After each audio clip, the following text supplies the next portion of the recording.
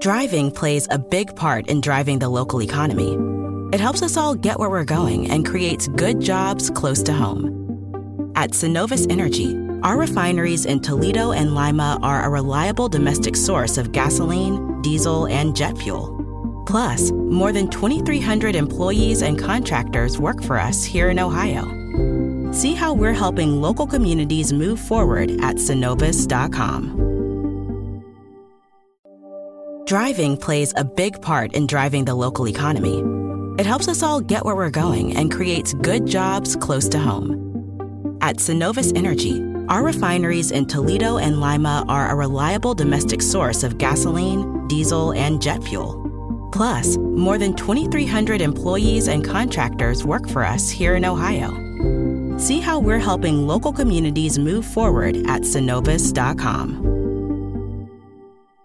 Progressive is proud to honor our veterans by donating vehicles to move their lives forward, especially in times of need. This year celebrates 8 years and more than 750 vehicles donated. Learn more about their Keys to Progress program and plans for 2020 at keystoprogress.com.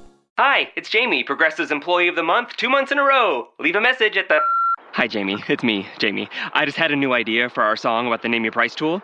So when it's like, tell us what you want to pay, hey, hey, hey, and the trombone goes, blah, blah, blah, and you say, we'll help you find coverage options to fit your budget. Then we just all do finger snaps while a choir goes, statements coming at ya, statements coming at ya. Yes? No? Maybe?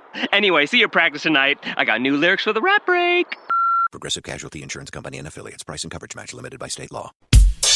It's Mondays with Mikey and Murph. We back. We having technical difficulties and we kind of getting butt hurt. But we are an awesome rated podcast talk show. We're going to have good times. Let's go. It's Mondays with Mikey and Murph. Oh, here we are once again, season 3, let it begin. That's right, it's a COVID year, but it's going to be a championship coming here to Las Vegas. It's our new hometown. We got Murphy doing it in the Tennessee town. He's doing big things, y'all. I'm very proud of Murph, and thank you for being with us. This is Mondays with Mikey and Murph. The training camp special, we talking Raiders and football dirt. We're gonna have a good time, fun time, let's go. It's Mondays with Mikey and Murph. Yo, yo, yo, a pirate's life for me. Let's do it. What's going on, Murph? How you doing? It's Mikey Raider and Murph here on Mondays with Mikey Murph. What's going on there, Murphy? Mikey, I'm doing fantastic. I'm absolutely so excited to be back here in the On Air Nation studios for this episode of Mondays with Mikey and Murph. Man, it's been a long time since we did one of these, man, and I'm fired up for it, brother. I'm excited. Mikey's alive. Yeah, he is. Mikey's alive. People thought we broke up, like the band broke up. Like people thought we broke up. No, Yoko did not break up this Lennon and McCartney pairing. Again, I don't want to get into all my personal issues, but Mikey Raider's a mess. That's all we're going to say. So, Mike, but you love me, you hate me, it's all good. But we're back for season 3. Apparently, football is coming back, and we're going to talk some football. We're also going to have a couple of sensitive subjects, but that truly need to be talked about. So be forewarned. But most importantly, it looks like the Las Vegas Raiders are going to play some type of football this year during the pandemic. They sure are. And whether we're there to watch them live or not, they're going to be playing some football, just like they're playing some baseball and playing basketball, playing some NBA now as well. So, and hockey's getting ready to start. So sports are back, and that's a good thing for all of us. Correct. So, Murph, you've been doing a lot of big things. I've been seeing you with Will Compton, with Raider players in your studio. I've been seeing you and Raider Cody getting down, doing amazing podcasting work, raising money for charities. And just when I talked about charities, the light got bright on my head. Why? Because the stars and the sun is shining down on us. Hallelujah.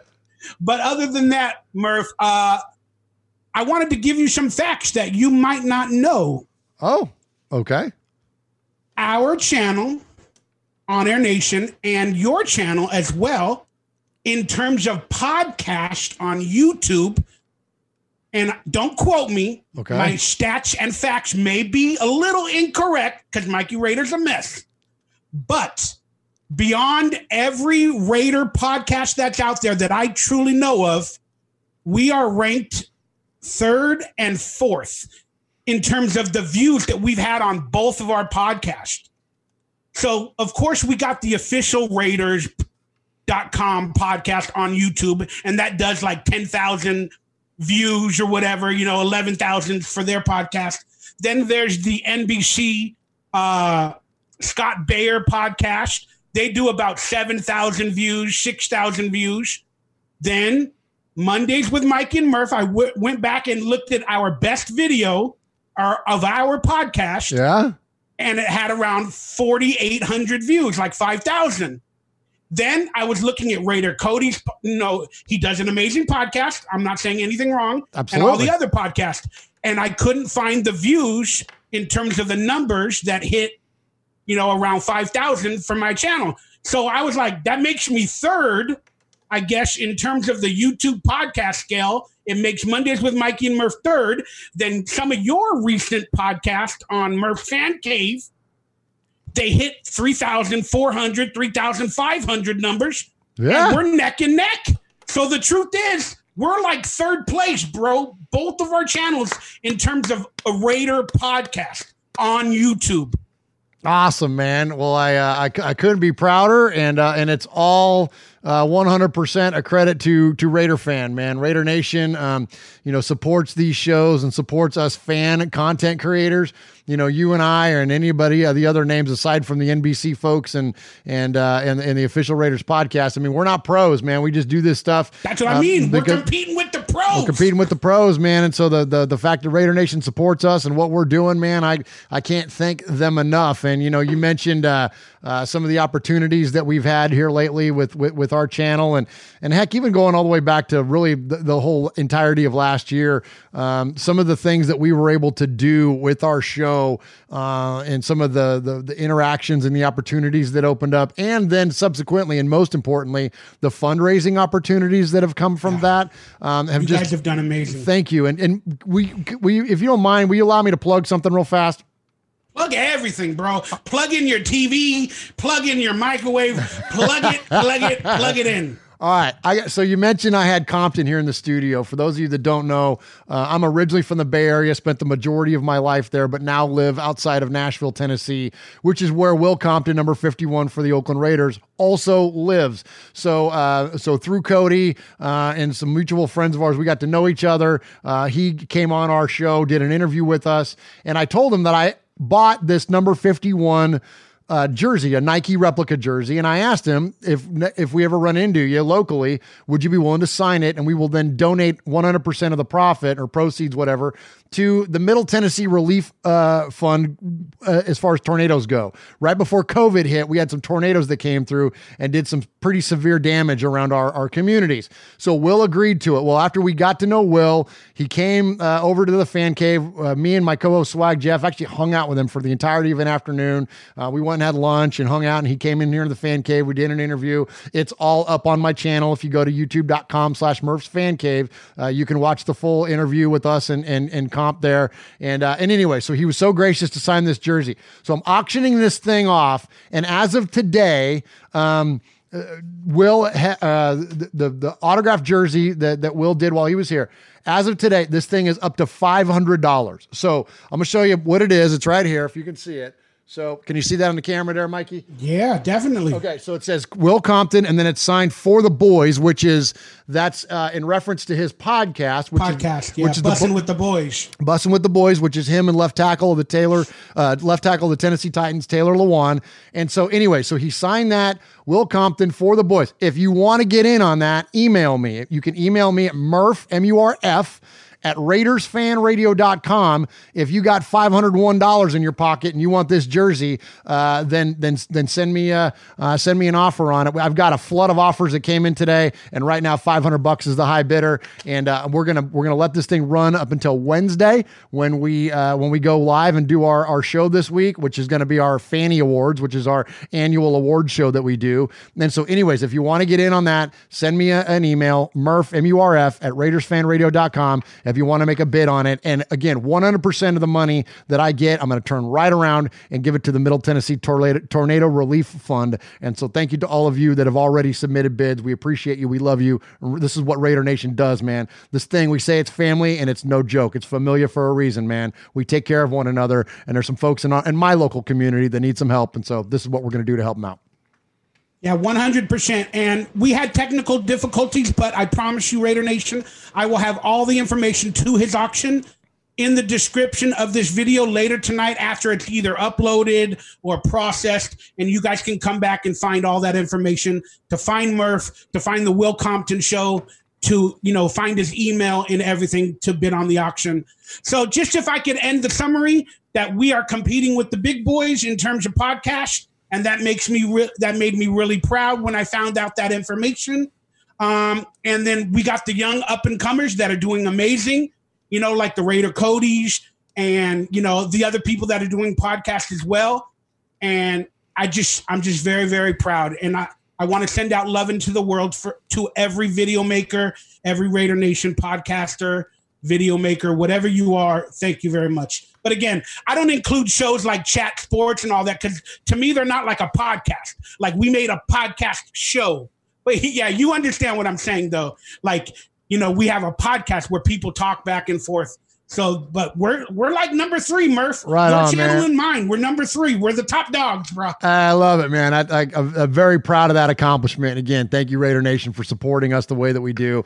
All the channels, all the shows, and and we're an audio only podcast too, the Murph's Fan Cave Network, and those numbers are continually climbing and do every week. I mean, we get new listeners every single week, and so thank you again. And yes, and I mean everybody from Samoan Raider, and of course Raider Cody, as you mentioned, Pillaging Podcast Silver and guy. Black Today is out there now too as well. Silver and Black Today from Las Vegas. I think his name is Scott. He's doing amazing things as well. They're live right now, actually. I don't want to give them a plug, but they're live right now. Behind the Eye Patch guys have always been great to us. Monster Mash Ken has always been incredibly kind in his support of us here in our show. And so anyways, and he's done Mojo, of course, all these people are coming up, man. Absolutely, we love them all. absolutely. And also your boy Q, who does the Locked On Raiders podcast, another guy. Like, all these folks that do all these shows, man, we have become not just peers of ours, but of colleagues of ours. And so we got a lot of respect for them. And so continue to support what they do. And yes, of course, I'm very proud of where we're at as far as numbers and rankings go, and all that, and embrace that entirely. But I'm also a firm believer in, like what Kenny from Pillaging says, a rising tide raises all ships. We're not competing with one another. It's all about lifting each other up, man, and celebrating this whole thing we call Raider Nation. Yeah, I mean, you're completely right. But in terms of my depression, I needed that to motivate me. You get it? Like, I felt like I was losing everything in life. Hey. I'm losing everything. And I saw the numbers and I was like, we're doing pretty good. It may not last forever, and that's okay. But then I was like, man, we're kind of competing with the top dogs right now. And it made me proud. It said, me and Murph, like, we're doing something good. And I was like, I got to do a Mondays with Mikey and Murph. Oh. And it inspired me, and it got me off of my damn butt to do a show, and that's why we're here. Hey, and I'm proud, Murph. And I'd rather be the first, second, third than fourth, fifth, or sixth. Like, don't get me wrong. I'm not hating on it. I love it that we're up there that high. Like, that's great. And I love it that we're up there and we're running with the pros, because that is different. Those people do that for a living. I do this from my bonus room. Like, you know what I'm saying? Like, this is with those folks, I don't mind competing a bit. Like, that's a whole nother story. The Eddie Pascals of the world, whatever. We're coming for you, dude. Like, and I don't have any qualms about that, but because those guys get paid for it, we don't. Yeah, but I love it. Silver and Black Today, all the people we mentioned, Raider Cody, again, they're going to move up in the ranks. They're probably going to be the top dog soon. But that's kind of interesting to think that the pros might be overtaken by the fans. Heck yeah, man. Absolutely. That's pretty damn cool. Absolutely. All right, so let's get this show started. All right. Sorry, I lost my train of thought because I'm a fool. You're not a fool, Mikey. What's our first segment coming into? We got it was our training camp special, right? So let's kick it off with the first big topic we got tonight. Yeah, that's right. All right. So long story short, I respect every Raider podcaster, video maker. I love you all, and I'm proud of you all. And I'm back, and hopefully we have an amazing season 3 with Murph on your channel as well. I'm freaking positivity and love, and that's what. Oh, Mikey, you're cutting out, buddy. Oh, Mikey, your mic is all the way cut out, brother. We don't. Okay, yeah, I can't hear you. Okay, I'll fill the air there until you come back in. So just to give you an idea of some of the things we're going to talk about tonight, we're going to talk about some of the concerns around COVID, like whether we're going to have a freaking football season or not, and if we do, if we're going to have fans in the stands. We're going to talk about the preseason, about what's going to go on around the preseason. As of right now, the NFL has canceled it, but we'll get into more of that. We're going to talk about Mark Davis and some of the comments that he's had here so far this offseason around the fans and that whole notion of no fans being at the games. Then we're going to get into some of the more sensitive stuff, like Mikey had mentioned. Some things about... check. Hey, there he is. We got you. All right, brother. Check. We got you now, Mikey. Check. All right. Sorry about that, guys. We're having a lot of technical difficulties. Hey, it's our first time back in a while. We got to work out the kinks. We got to get the gremlins out of the building, man. It takes a minute. All right. So, like I said, before we started the show, let's sing the song that we sang. What the world needs now is love, sweet love. It's the only thing. Any Burt Baccarat fans out there? Is that who it was? Burt Baccarat? Sounds like a game you play in Vegas, Baccarat. And I really, I would kind of know that, but I really know that because of Austin Powers, The Spy Who Shagged Me. Because in that one scene where him and what's her name? I know it's Heather Graham, but what's her character's name? Tia Carrere? Oh no. No. And is it? Oh darn it. Kitty something. Oh gosh, and they're up on the top of the. Or no, maybe it's from the first one. Man, maybe it's anyways, but they're on the top of the double-decker bus, and he goes, ladies and gentlemen, Burt Baccarat. And then Burt Baccarat starts playing that song on top of the bus. That's right. I do remember that scene now, but I don't remember. Is it Felicity Shagwell? Is that her Probably. name? I don't know. Heather Graham was gorgeous in that movie, though, by the way. Just side note. Well, I worked on Evolution with Julianne Moore, and Heather Graham and Julianne Moore were in Boogie Nights, and they were both naked. So, that's something I got to... see people I work with naked. All right, let's move on. It's 5:30. I believe the show is officially going to start. Okay. Let's do it. It's time for the headlines, deadlines, breadlines. Murph, I still love the Broadway show rent. Yeah, you do, and you don't like to pay it. And I don't like to pay my rent. All right, guys. So the Raiders are in Las Vegas for the inaugural season in their well-deserved stadium, where we have lost the draft due to the pandemic. We have lost a lot of things. Mark Davis is mad. A lot of things are going on. So I'm just going to start with some concerns. We're going to start with the negatives, but we're going to end up with the positives on this show. Yes. So do you have any concerns regarding COVID and no preseason, fans wearing masks? And do you think whoever is crowned a champion this year should have an asterisk next to their team? What are your concerns for the Vegas Raiders, the players, and this entire season? Wow. Well, there's a lot to unpack there, so I'll just keep it on the easier addressed one for a show of our qualifications, we'll say. Because if I start telling you what I think about the COVID, then I'm gonna appeal to a third of the people listening, and everybody else is gonna have their own opinions and thoughts and whatever. So let me just. All right, let's go through the questions. Oh, how do you feel about no preseason?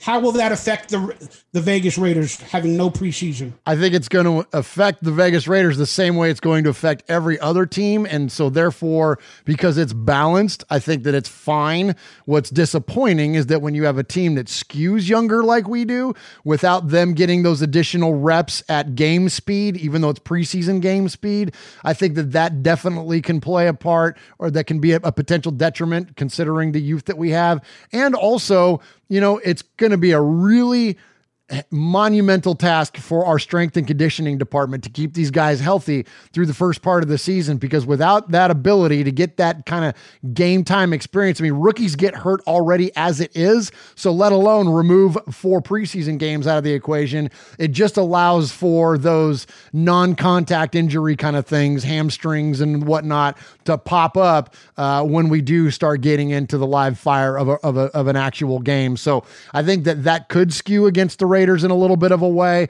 but at least, again, at a minimum, every team is dealing with the exact same conditions. So, we'll just got to deal with it. Yeah, I'm pretty upset. It sounds funny. I've never really liked preseason games, but because it's back to football, I enjoy watching them.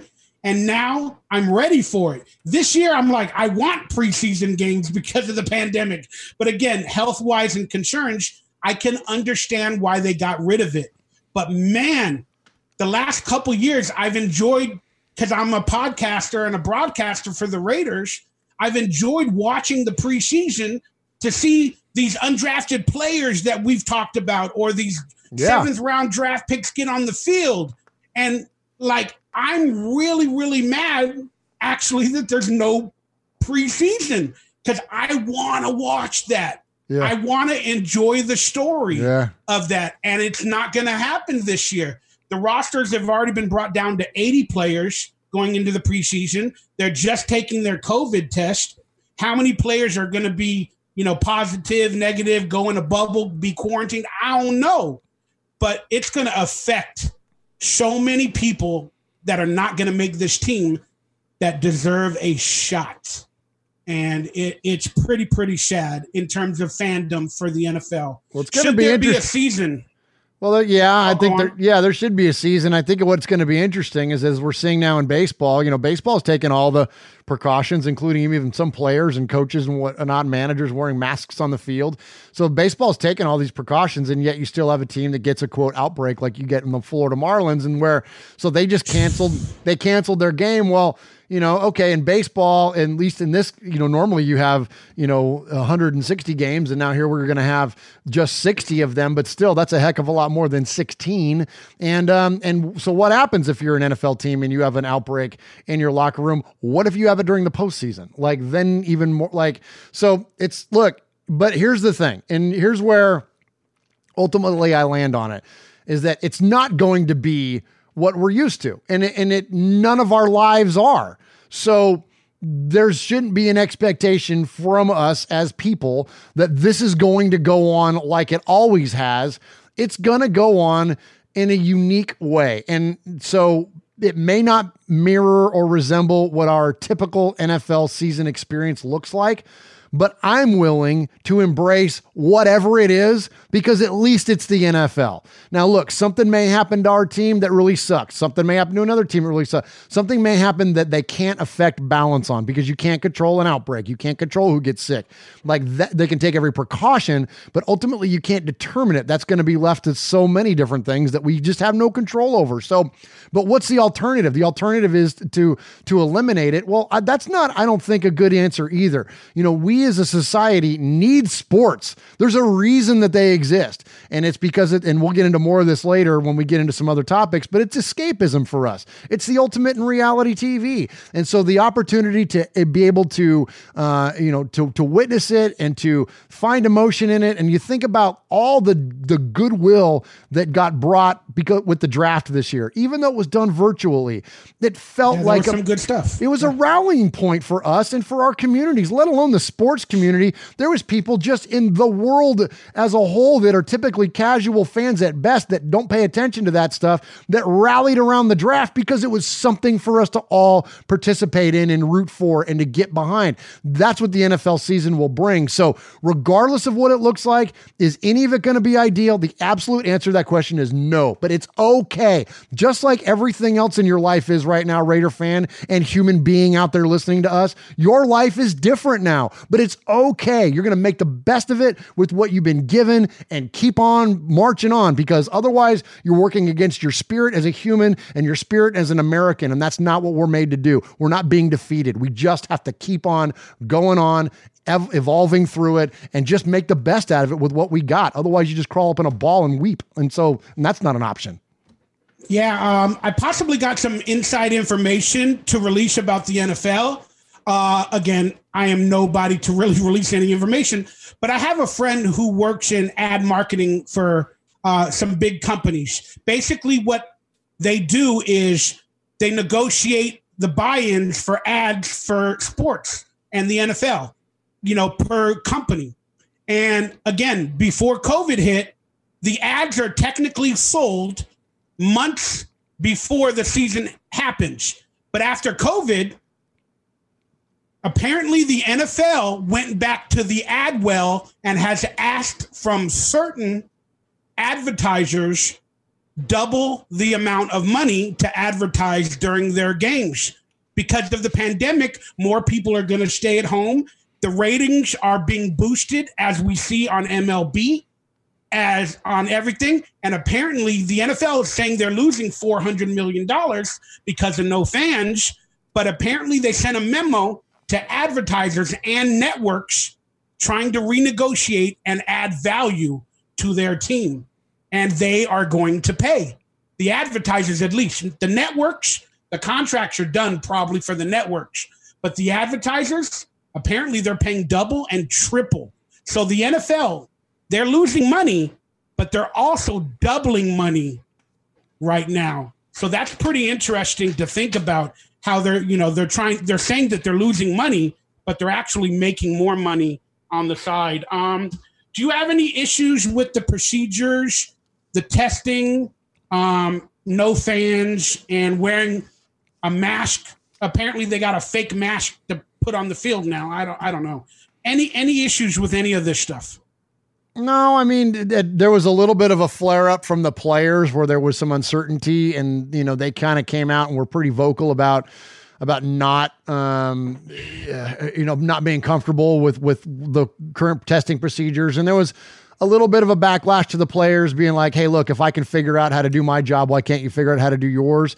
And while I think that that's fair, and but I also, you're talking about a performance-based, profession here, and you're talking about that, again, like I said at the top of the show, if you get sick for a week or two, like, what does that equate to in terms of an NFL season? That's not you go home and be quarantined and then go back to your job again. You know what I mean? Like, yes, it does, but what's the impact of that? So I think that there is a little bit more sensitivity around the players, and because they're limited, like, the time frame is highly limited versus, whoever works at whatever store, or you have whatever computer job, or you will go to whatever office, or whatever case may be, is that these guys are limited in time frame. And so because they're so consolidated through the course of their season, like, they can't miss anything. So they wanted to make sure that they were going to have every necessary precaution taken to prevent them from missing any time. And I thought that was fair. So in terms of what they've done, I mean, the players agreed on it. And if the NFLPA is willing to sign off on it, well, then I am. So, you know what I mean? Like, if they're good with it and the league's good with it, then let's go, man. Then let's go play football. Now, in terms of them not having fans, that kind of opens a little bit of the can of worms based on how my personal feelings are around a lot of this stuff. So I'm going to avoid commenting entirely on that, but I'll just say this. I get it. I get it if they don't have fans. I also get it if they do. I get it if they do, and they have a socially distanced 14,000 people in Allegiant Stadium. I get that as well. Here's something that I will give you that's unique and doesn't border on opinion, because this is a fact that I got from Will Compton, straight from his mouth. I was asking him, this isn't in the straight out of Compton. That's right. Crazy MRFer named Compo. All right. So we were, like, as I mentioned, we spent the afternoon with the guy, we were having lunch with him, and I was asking him about what it would be like to play in front of no fans. And again, this isn't on the interview. This is your bonus content here. I asked him, like, what is it going to be like? And he said, well, it'll be weird. He said, it'll be weird because there will be some guys that won't go as hard. He's like, it's just some guys just go harder with the crowd behind them. Now, that said, he also said, harder with Viagra. He said that, easy. So he also said that there is also a notion that for defensively as players, for them, it will be easier because they won't have to compete with the crowd noise. But then I thought the most unique thing that he said out of all of that was that the calls and the signals that are going to come in from the sidelines and even those by a lot of the players on the field, those are going to have to be switched up regularly, if not even multiple times a game. That what they're going to have to do is come up with like vanilla concepts for what their calls are on the field and then make changes to them that would be confusing to the opposing team. Reason being is that if you're inside Allegiant Stadium and there's not a soul in there but the two teams playing, you could talk like this, like I'm talking to you right now at this vocal range, and you can hear me on the other sideline. So all of these signals and all of these calls and all these things are going to have to be highly modified. So there's a lot of strategy that's going to go on between, there's going to be a lot more of a chess match, essentially, I guess is what I'm saying. A lot more so than even what goes on now in the Ultimate Team sport. So really fascinating to think about it on those terms. And again, those are things that they're just going to have to adapt to. We got to adapt as fans. They got to adapt as teams. And that's a big one. That's a on the field performance thing that could be affected because if you hone in on someone's calls, it's all over. Look what happened to the Raiders in the Super Bowl against the Buccaneers. Damn straight. Should there be, you think they're going to put cardboard fans like MLB? Do you think they're going to pump in crowd noise to eliminate some of the factors that you just mentioned? You know, well, I don't know, maybe. But I got to say, I've watched a couple. I'm enjoying it. I'm starting to enjoy it that they pump in the crowd noise in MLB. And at first glance, when I saw the cardboard fans, it looked like a 1992 video game. But then after, with hearing the sounds and the players in MLB, my mind kind of got used to it, and it kind of dissipated, and it didn't bother me. So I don't know what you think, but that was my thought on watching MLB. Yeah, I'm the opposite. I thought it was too distracting because it's so blatant when it's being done that I would rather just have it be quiet. Like, just give me the announcers, give me the, I'd rather hear the dugout or something. I mean, or whatever. Like, mic something else up to make the ambiance there. But you could clearly tell because it was like quiet during the pitch. And then after the ball would get put in play, it would turn on. Like, they didn't even fade it in. Like, it just came on out of nowhere. And so it was a little jarring. I thought, I was like, well, to me, I would rather just have it be quiet. I watched 3 Dodger games and I got used to it. Like, it started to not bother me. And I enjoyed it. I don't know. It was a little weird. But hey, that's my brain trying to accept our new reality. All right. So should the championships whoever wins, should they have an asterisk next to their name if the world goes back to normal in coming years? I don't think so. Again, because the playing field has been leveled.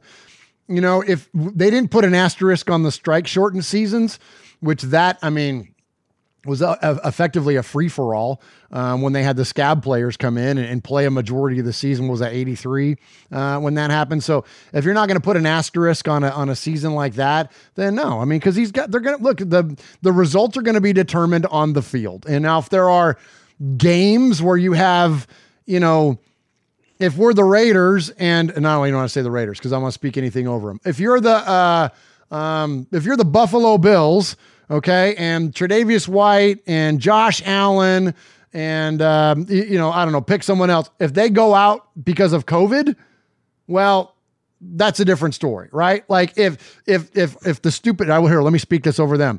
If Mecole Hardman, Patrick Mahomes, Chris Jones, Tyreek Hill, and Tyrann Mathieu all come down with COVID in week 16 when the Chiefs are trying to lock up the division. Now, should there be an asterisk on something like that? I don't know. That's a different discussion, I think. But in terms of the championships themselves, aside from that, heck no, man. And let's hope all those, I don't want to hope anything on anybody. Let's just hope those guys aren't as good as they used to be. How about that? It's just scary with shutdowns varying from state to state. We don't know if there will be delays. COVID players test positive. One team might have 20 during the season. One team might have 2, depending on that state. And there might be delays. There might be games that are postponed for a week or taken away. Like if there's a Monday night game and a lot of players test positive, maybe they just call that game a wash. So one team will end up with a record of 15-0, and then another team will be 16-0. You get it? They might lose a game here or there. It's just, again, I cannot answer. I don't know what's going to happen, but I think there should be an asterisk next to whoever is the Super Bowl champion, but not a bad asterisk. I think it should be a quality asterisk because they went through no OTAs, no mini camp. They went through the draft. They went through COVID-19, and they won the championship during all this turmoil, and they put the best product on the field. So to me, that would be an amazing asterisk to put to whoever is the champion, that they overdid all these bad things. So I don't know. That's just my view. I think they would be an amazing champion to put up with all of this stuff in the background and still win a championship. I wish I could speak correctly and get the words out of my mouth. You're good, brother. Yeah, my brain. I don't know how to speak properly. All right, Mark Davis. Let's move on from the concerns. Mark Davis had this to say in the media the past couple of days about fans not being in the stadium. He has an issue that they covered off the first 8 or 9 rows and they want to put advertising for more revenue. He was mad about that. Now, with his COVID concerns, he said, I won't go if the fans go. And the way it looks right now, this is about a week ago. He won't go if the fans can't go. Yeah, I won't go if the fans cannot go. And the way it looks right now is there won't be any fans at our games. Davis also makes it clear that the partial capacity arrangement won't work at the team's new stadium, meaning he doesn't think it'll work if they only put in 10,000 fans, like you stated. And he went on to say, it's all or none for me. Either all the fans are going to be there or none. I cannot tell one fan that they cannot go to the inaugural opening game in the stadium that they helped to build through licensing PSLs. I won't tell them that they can't go, but the rest of the guys can go. And oh, by the way, don't worry about it because we'll all be able to advertise on the seats when the fans are not there. I hope I read that correctly. So basically, Mark Davis is one of the first owners to speak out in terms of the no fans, the fans, and his concerns, especially having a brand new stadium. So a lot of people gave him praise, and they said he was defending Raider Nation. So do you consider Mark Davis a champion for Raider Nation and NFL fans in general? I do. What do you think about this statement? I do. I think it's great. And I agree with them. And, our buddy Mojo, who you mentioned earlier, season ticket holder, and he mentioned that the Raiders weren't in contact with him about anything. And, how do you determine who can go and who can't go? I mean, other than doing some sort of a lottery system and then providing people with like a future credit towards future games or whatever. But like this is the inaugural season of Allegiant Stadium. Like this is a big deal in a new city. Like this is a historical season for the now Las Vegas Raiders. And so, how do you determine who can and can't, like on some sort of privilege system? Like I'm with him. Like there's not a good way to do it.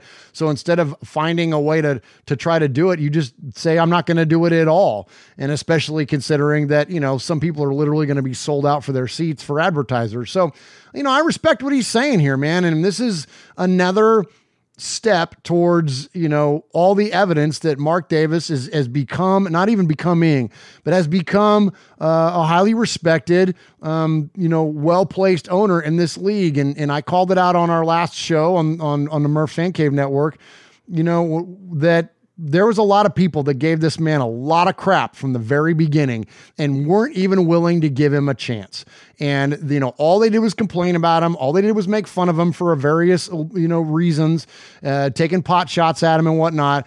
And, oh yeah, by the way, here we are now from 2011 to 2020. And we're talking about one of the most valuable franchises in the league with a brand new facility, for training, a brand new playing facility, all of the corporate sponsorships, all of the backing of the league, things that the Raiders, aside from their heyday in the early 80s, haven't had. We have not been this highly functional of an organization and with this many opportunities and with this many amenities around this team in many of our listeners' lifetimes. So anybody that took all those pot shots and talked all that, pardon my language, but talked all that about Mark Davis way back when, all of you ought to take all of that back and take a step back and realize what this guy has freaking done, because this guy is balled out for us as Raider fans. And that's frankly all I care about. Do what's best for us as a fan, do what's best for this organization, and give it the best opportunities for winning. And that's what this guy has done.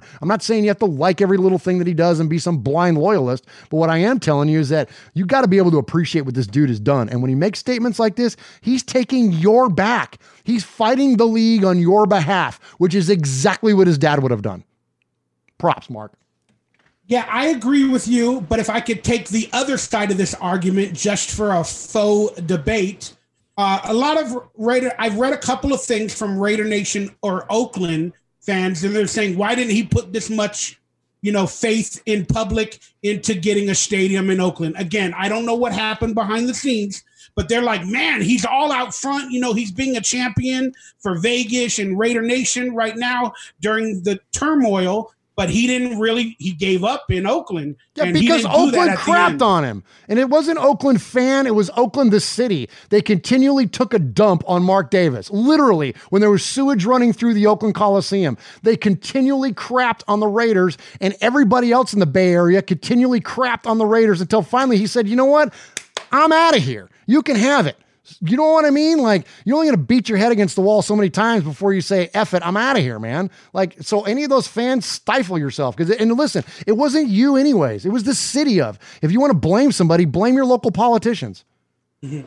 Yeah, I mean, I can understand. I can understand why they're salty. I can understand it.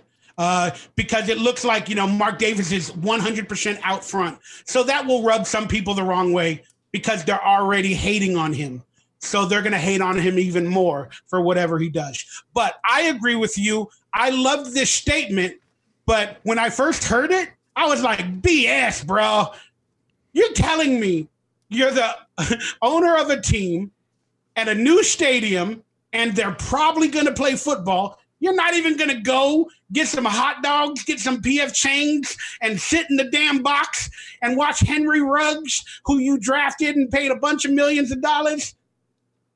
I'm like, I don't know, man. I would probably hide out in the corner. I'm still going to go. But I like what he said publicly, in defense of Raider Nation and the season ticket holders. But I think he's going to go. I think he's going to, if there's no fans, I still think he's going to go to a game and watch a game or two somehow. And I think he should. So any other thoughts on that? No, man. I've already got every Oakland fan riled up at me right now anyways. And hear me loud and clear on that. Look, it's not Oakland fan, man. Like I've done, look, I'm not an Oakland guy. I'm a San Jose guy, but I'm a Bay Area guy. And through the entirety of this process, you guys, the Oakland fans that were in the tailgate every week, I'm talking about the people that live in Oakland that had to deal with the same, politicians and bureaucrats that the Raiders have had to deal with. Those people are the ones that I'm talking to. Like, there's been no one been wronged more than you in this whole process of the Raiders leaving, because you're stuck in the middle, because you're the ones that are showing up every week. You're the ones that are at the tailgates. You're the ones that are supporting this team week in, week out. And unfortunately, local representation did not represent that fandom, did not represent that passion. And you got left in the cold on that. And I think, and that is completely unfair to those Oakland Raider fans. And so that my comments are not taking a shot at those people that were affected. It's 100% and has been consistent. You can roll back every damn episode that we've ever done of this show. It is 100%. My criticism has been levied at Libby Schaff and everybody else that was involved with completely, again, crapping on the Raiders throughout the entirety of the process. And that's what drove Mark Davis away. It had nothing to do with fandom. Yeah, again, we can't reiterate the past. I'm proud they got a new stadium, but we haven't heard the LA Rams owner say that they're not attending games or stuff like that. Because that stadium's not going to be done anyways. They're going to be playing in soccer stadiums. Really, I thought it was going to be done this year for some reason in the back of my mind. Huh? Yeah, it might be, but it's been through tons and tons of delays. And if that would have been the Raiders stadium, every freaking swinging stupid journalist on the planet would be taking shots at the Raiders going, oh, see, we told you. But no, in fact, we got this gorgeous Allegiant Stadium that's going to be done completely on time, and no one's singing its praises except for people that are part of Vegas media. Correct. So long story short, I love what Mark Davis said. Very, very interesting to me that he's coming out and saying that, but I think you should attend a game. If you have the chance to see that stadium, I think you should go. All right, let's move on.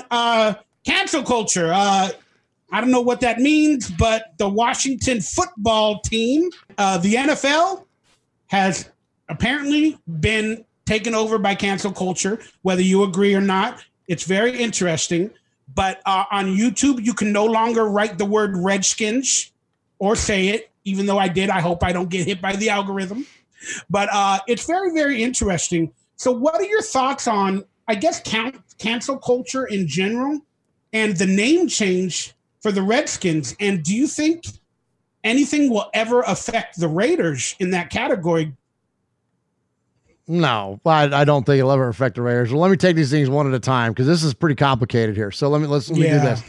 So, trust me, I don't know how to write questions. That's okay. So in terms of the name, it's long overdue that it be eliminated. So I don't think that's directly related to the cancel culture question. So I think that it's fair that the Redskins or former Redskins are changing their name. I think they should have for a very long time now, because I think that any reference to someone's skin tone, no matter how innocent or whatever it was intended, it's still the bottom line is that groups of people being referred to by their skin tone is not good. That's not the way that we need to roll as humanity. Let's stop doing that to one another. I'm an NFL purist, bro. I'm going to miss just the thought and the idea of the Redskins because I'm an NFL purist. It's not for the fact of the racism. I get that. But like, you're like me, like we love NFL films. Like, are they going to get rid of those videos and stuff like that? No, they're not going to get rid of videos, but it's look, don't be afraid of change, man. That's what this whole life is full of. And people that are afraid of change, you got a long road ahead of you, man, because look, that's the way that life works. It changes and you have to embrace it and you have to get used to it and you have to move along with it. And so the idea that this name is being changed is a good thing.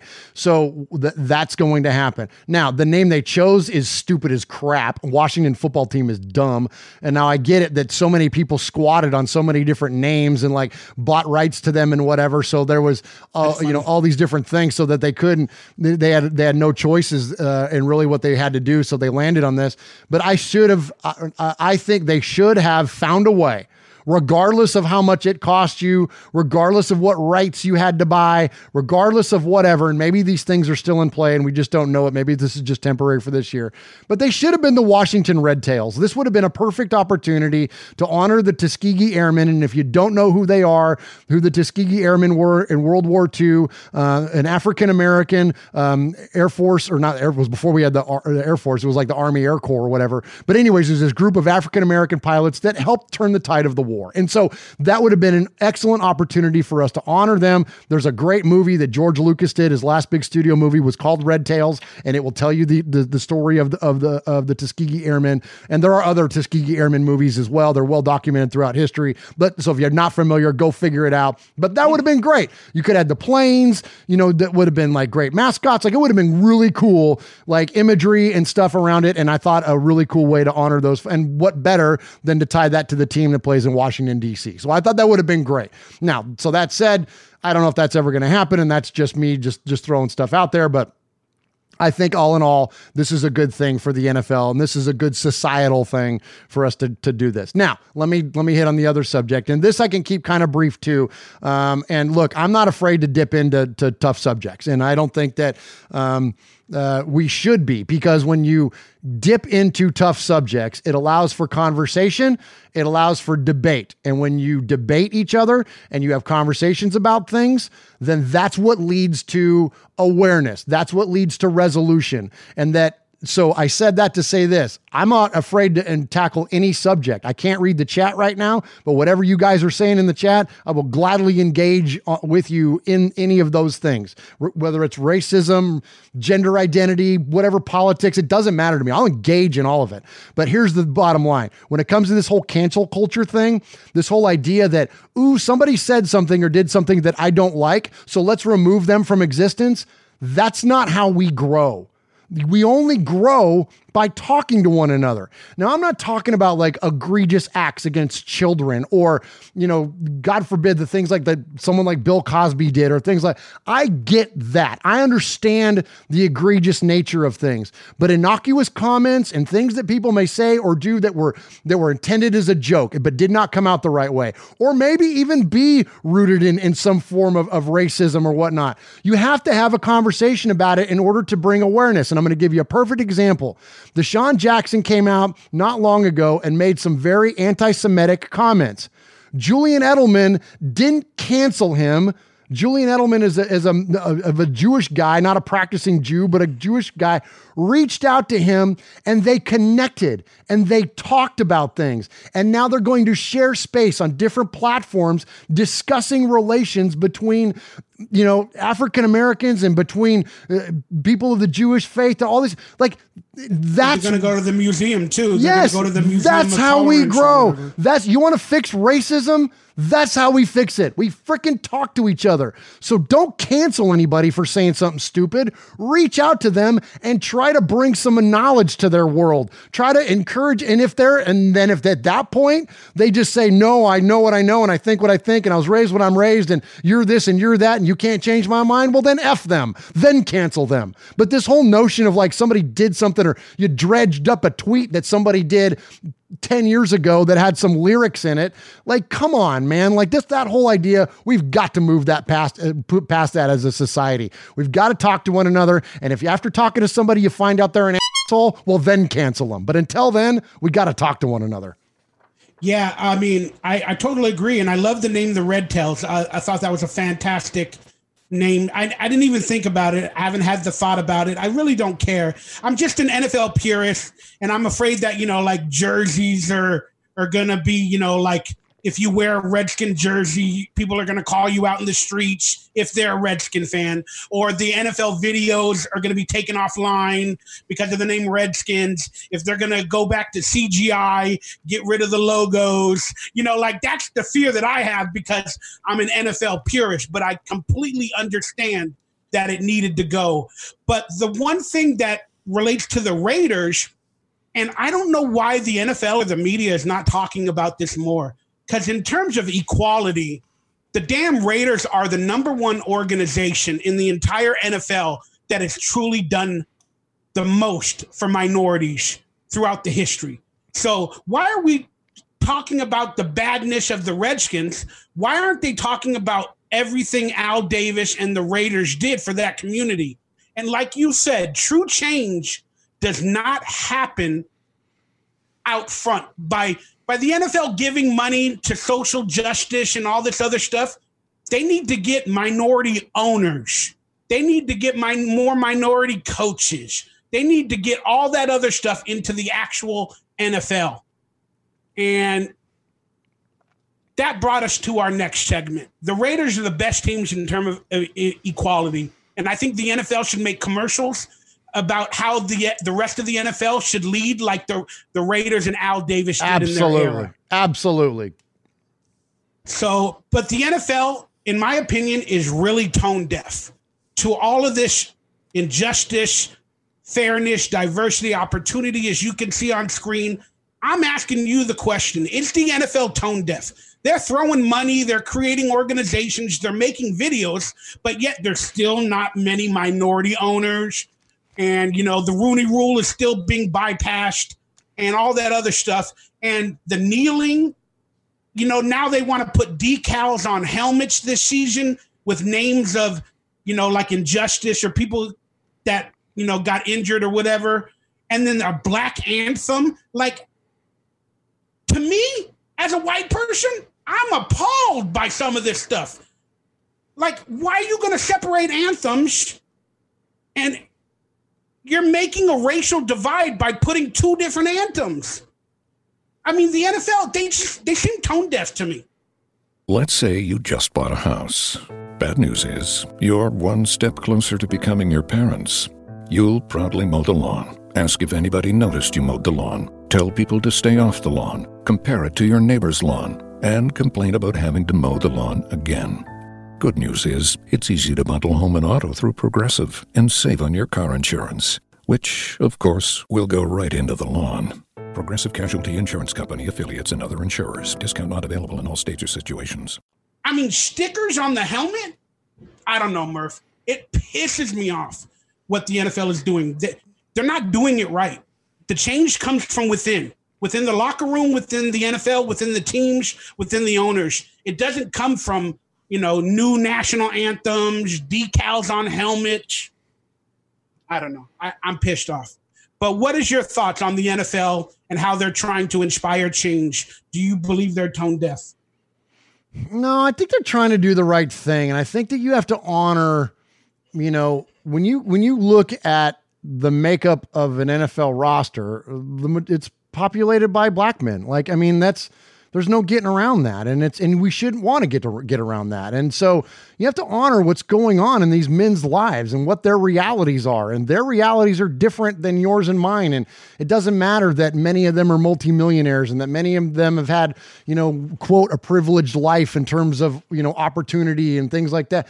They're still having to encounter things that you and I don't have to encounter. And so I get it that what the NFL is trying to do and to honor that play. And I think that that's a respectable notion. Now, what I also think, there's not like a great way to go about this that you're not going to piss somebody off.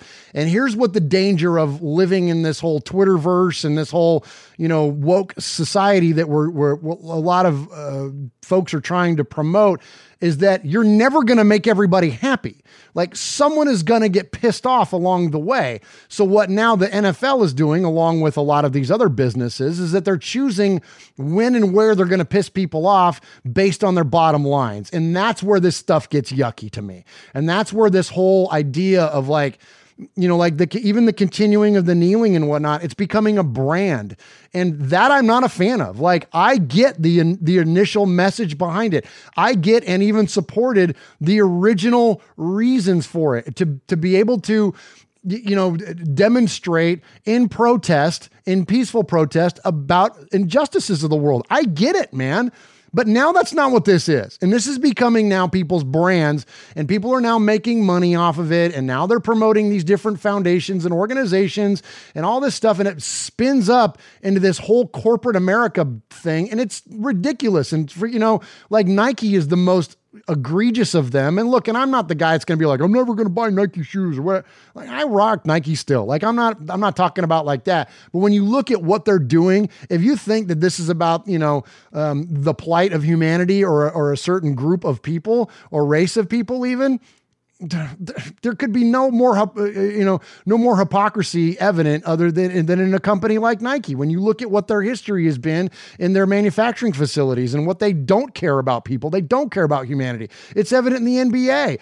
They want to promote all these different, initiatives, but yet they make more money out of China and the suppression of people in that communist regime than any other country. And it's it's now become a joke. And I think that's a shame because the initial reasons for all this stuff were valid and needed to be brought to the forefront. And then so I don't like that. I don't like the branding of it. I don't like the corporations taking over. And then this is the last thing that I'll hit you with is that we can't be blind to this stuff. This is not me saying, well, this doesn't need to be there.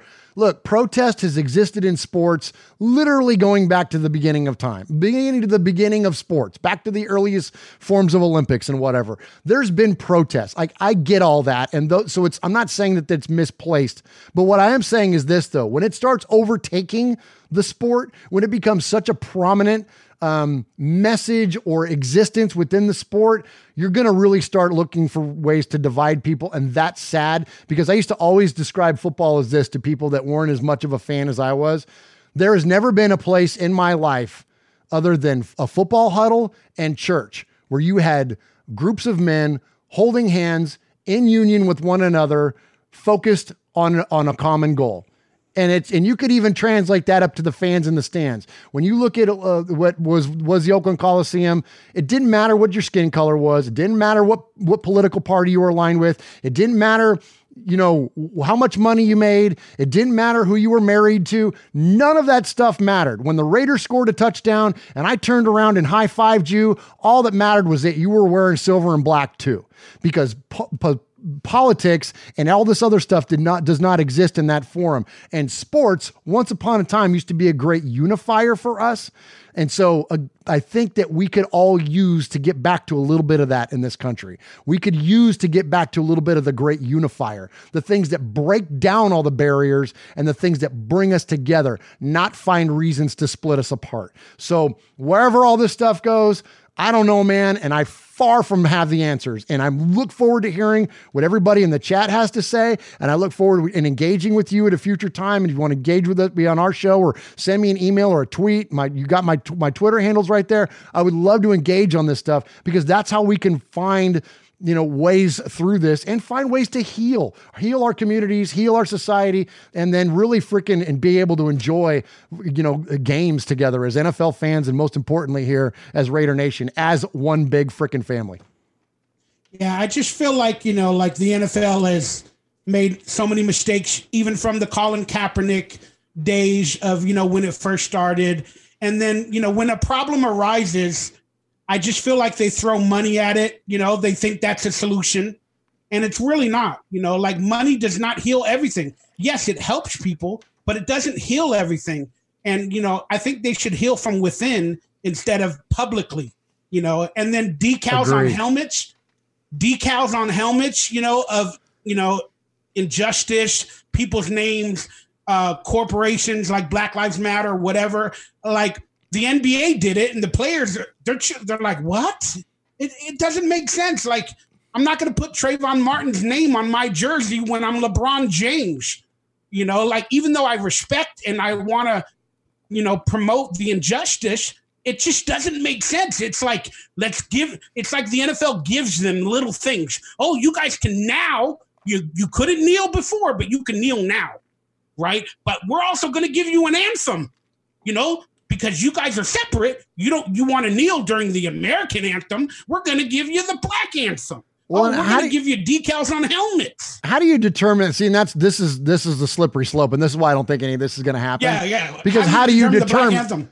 Well, not that, but I'm talking about the decals on the helmet. So, like, I get okay, you have to salute the service month, right? And they have the opportunity to put, excuse me, and they have the opportunity to put decals on the helmets for whatever branch of the service they choose. You have or charities sometimes. Well, hold on, I'm getting to that. You have the cancer awareness month, right? And so you can put the different colored ribbons on your helmet for whatever form of cancer that you want to rally, like whether it's in youth or breast cancer or whatever, right? So I get those notions. Now, if there's like a certain time frame where you say this is, I hate to even, I see this is why this stuff is ugly, because here I am, some middle-aged white dude going like, well, if it's Injustice Month, then you can put whatever branded injustice you want on your helmet. See how silly that sounds? So like, how do you determine and tell players like what is worthy and what is not worthy to put on your helmet? Because what is value to, and what is in terms of awareness to one is not to the other. So it's just crazy, man. And so I don't think this stuff is a really good idea. And I'm with you. Handle it inside. Pastors will tell you all the time, don't rally against the political party. Don't rally against the system. Handle your house. Handle your house. Take care of your house. You know what? Because people learn racism from their parents. You're raised as that. Let's take care of our own damn houses, and then all of this stuff changes going out forward. Putting a damn decal on someone's helmet isn't going to fix racism. How you fix racism is in the freaking house. So call it out when you see it in your neighbor or your family member or whatever else. Let's handle our business first, white people, and then maybe we can grow past this stuff and we don't have to worry about putting damn stickers on helmets. I mean, seriously, it's crazy. Whew, I'm soapboxing tonight. It's just tone deaf to me. I mean, they're a corporation. They had wardrobe rules for many years, even a couple years back. And now all of a sudden they're, let's give them something, let's make them happy. They can wear decals little by little. Maybe they'll let them put on shoes with injustice. It's just make a rule and stick by it. But then, like you said, fix racism in-house, bring on more minority coaches, make programs to get coaches into the NFL system. Do that. That's how you solve some of these issues. Let's move on because it's a very tough thing to talk about. So let's talk about some positivity. I mean, how amazing does the stadium look nowadays? How proud are you of it? The training facility that we're seeing on screen, it's apparently going to be 100% cashless. It's now the second stadium in the NFL that's cashless. The Atlanta Stadium has no cash. You got to get cards and everything. But just how proud are you of our stadium? Like, how good does it look and the facility for our Raiders? Oh, I couldn't be more proud, man. You know, I've said this, I feel like a lot lately here, but you know, I've been going to the Oakland Coliseum since before I was born. My mom was pregnant with me when she went to the 1972 World Series, and I've been going back there ever since with my different family members and friends to A's games and Raiders games, and I've seen the Rolling Stones there. I've seen monster truck rallies there. I've seen motocross. I've been to the Oakland Coliseum a lot. I've been to the arena a lot and went and saw a lot of Warriors games and car shows and the Oakland Roadster shows. And I mean, you know, I spent a lot of time around that place, and as much as I loved it, it was a dump, man. Like it eventually became Mordor, and we walked into it every Sunday proudly, but you know, it was not a good facility anymore. You know what?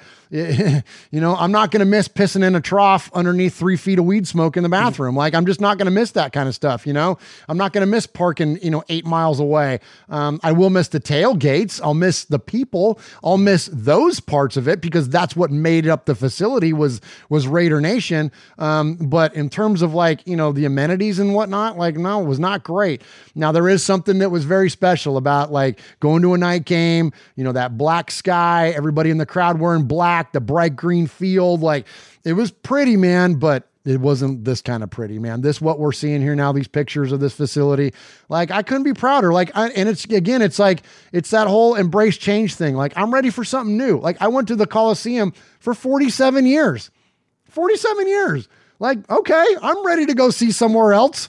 I'm ready to go sit in a new stadium and watch the Raiders play, they were playing in the Oakland Coliseum a lot longer than my 47-year-old self, right? So I think it's a great thing. I think it's an amazing accomplishment. It's absolutely beautiful. And this whole notion that now we have a facility and a series of facilities that are only rivaled by maybe the Star in Dallas, I think is pretty freaking proud, or pretty cool. And we should be pretty freaking proud, Raider Nation. Yeah, that's why I don't agree with Mark Davis's statement saying he's not going to go to a game. Because I don't care if there's no fans. I'm going to that stadium. I'm going to sit in there alone like a king. I'm going to be like, what's up? Give me some hot dogs and some peanuts and Cracker Jacks. I don't care if we beat the Kansas City Chiefs back because it's root for the Vegas Raiders. If they don't win, it's a referee shame. Because it's 1, 2, 3 strikes, you're out, whatever. But I love it. I'm very proud of it. And I'm so damn sad. That's all I'm going to say. So if there are a few fans allowed this year, whether it be 5,000, 10,000, whatever the case is, those people, consider yourself very, very lucky, very, very blessed to experience this stadium. However it pans out. I'll be there, Raider Nation. I may not go to the game, but I'm going to be in Vegas for the opening week. Cody and I are going to do a live pregame show. Actually, it's Cody's show. I'm going to join him on it at the Stage Door Casino right there on the Strip in Vegas. And so even though we probably won't get a chance to go to the game, I'm going to be watching that sucker from the Vegas or from the link, or from the Stage Door or from the link or one of those places right down there. So if you're in Vegas, hit your boy Murph up. Oh my God. Fantastic time. All right. It's time to move on. And like I said, it's cashless. Do you have any, that freaked me out when I found out it was cashless. I don't know. Did you have any issues with that? That was interesting to me. Straight cashless, homie. Straight cashless, homie, like you said. All right. We didn't review the draft because we haven't had a show due to my fault, but give me a quick draft review. and, you know, about the players picked up and where you thought their fill need or grade them, whatever. You know, just give me a quick draft review because we didn't do one on this show. All right, I'm going to give you a one-liner on every guy here. All right, so Henry Ruggs is speed kills. He is Cliff Branch 2.0. Damon Arnett, potentially physical man-to-man corner, way underrated in terms of his draft position. Lynn Bowden Jr., he is a Swiss Army knife. He's going to bring the kind of versatility that we haven't seen since Marcel Reese, although he's a different body type, different position, but a lot of versatility from Lynn Bowden Jr., and it's Bowden, not Bowden. Brian Edwards is going to be the next version of Michael Crabtree in terms of his vice grips for hands.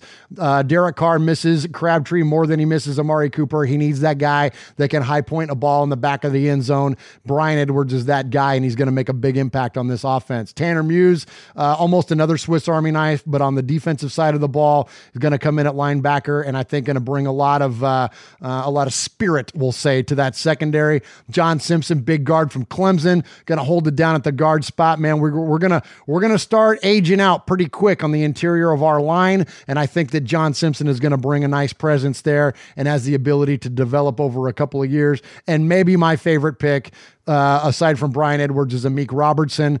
Came out of a small school, Louisiana Tech, to plays in the same conference as my school, which is MTSU. And Amik Robertson can bring it, man. My only concern about him is that he's a little bit undersized, and so I'm hoping he's not going to go the way of like a Bob Sanders, the old safety for the Colts, if you remember him, a dude that absolutely flew around the ball and packed a punch when he arrived with purpose at the ball carrier. But unfortunately, with that smaller frame, wasn't able to stand up to the rigors of the NFL. With today's, conditioning and whatnot, I'm just, again, that's not me speaking that over him, but that's is definitely a concern that came up, and that's why he lasted to the 4th round. But in terms of intensity and just freaking bringing it, man, he is going to bring a lot to our secondary, and cannot wait to watch this crop of young men join the Raiders this season. Yeah, again, I didn't know what they were doing during the draft while I was watching it. I was freaking out on every pick, but that's what Mikey Raider does. But I understood it after looking at it at the end of the draft, and I kind of understood what they did, and where they did it. And, these men are growing on me. But I have a lot of concerns because of the COVID-19 pandemic for these players. Last year's draft class, almost every draft pick hit. And can they repeat that this year? It's hard to do it once, let alone 2 times. But they're looking good. But Henry Ruggs and these other players, they have not been in OTAs or anything, and they have to come up to speed quickly. And they're in Las Vegas, Sin City. They're young players. Now they got money. I have a lot of concerns for, this draft class in terms of they might not be up to speed early, but down the final 4 or 5 games last year, our rookies were playing that much better, in the last 4 or 5 games of last year. Mad Max Crosby and everybody else. So I think Henry Ruggs, Damon Arnett, again, they're going to be the leaders at their respective position for what they do. But I think they're going to struggle early on and often. And I unfortunately think we're going to lose a lot of games early. But this draft class can be a home run when it's all said and done by the end of the season, with all these players and the expectations that they have. This might be the best draft class for the Raiders since 2014, even past last year, when it's all said and done. With these players, their abilities, and their talents. Do you see every player making the team, even the late round draft pick? Absolutely, because your latest round picks are 4th rounders. So, yes, there's no 7th rounders, no 6th round. You know what I'm saying? Yeah, every single one of these guys is going to make the Raiders. All right, we're now into the Vegas Raiders 2020 training camp preview, even though we did the draft. So, the new facility, we got the Raiders to train in. Hopefully they can get on the field. They don't have to wear these keychains that socially distance themselves from all the equipment. I do not know. The facility looks fantastic. I am very, very excited. And it's like a new coat of paint. Like, you feel good in a fresh room with a new coat of paint. Ain't that right? That's exactly right, Mikey. That's it, right. 818 Raider chimed in with a huge donation. So thank you, 818 Raiders. He's chiming in with Raiders. I love you, 818 Raider. You've always supported all of our channels, and we thank you. Thank you very much. All right, so let's get into the position breakdown. Let's start with cornerbacks. Do you have any Oh, we lost you again, Mikey. Why are we losing me? There we go. Got you now. Do you have any issues with certain players making the team? Who do you think will be the studs at the cornerback position and whatnot? Well, I think it's interesting that we might have a year one and a year two guy starting at corner between Mullen and Arnett.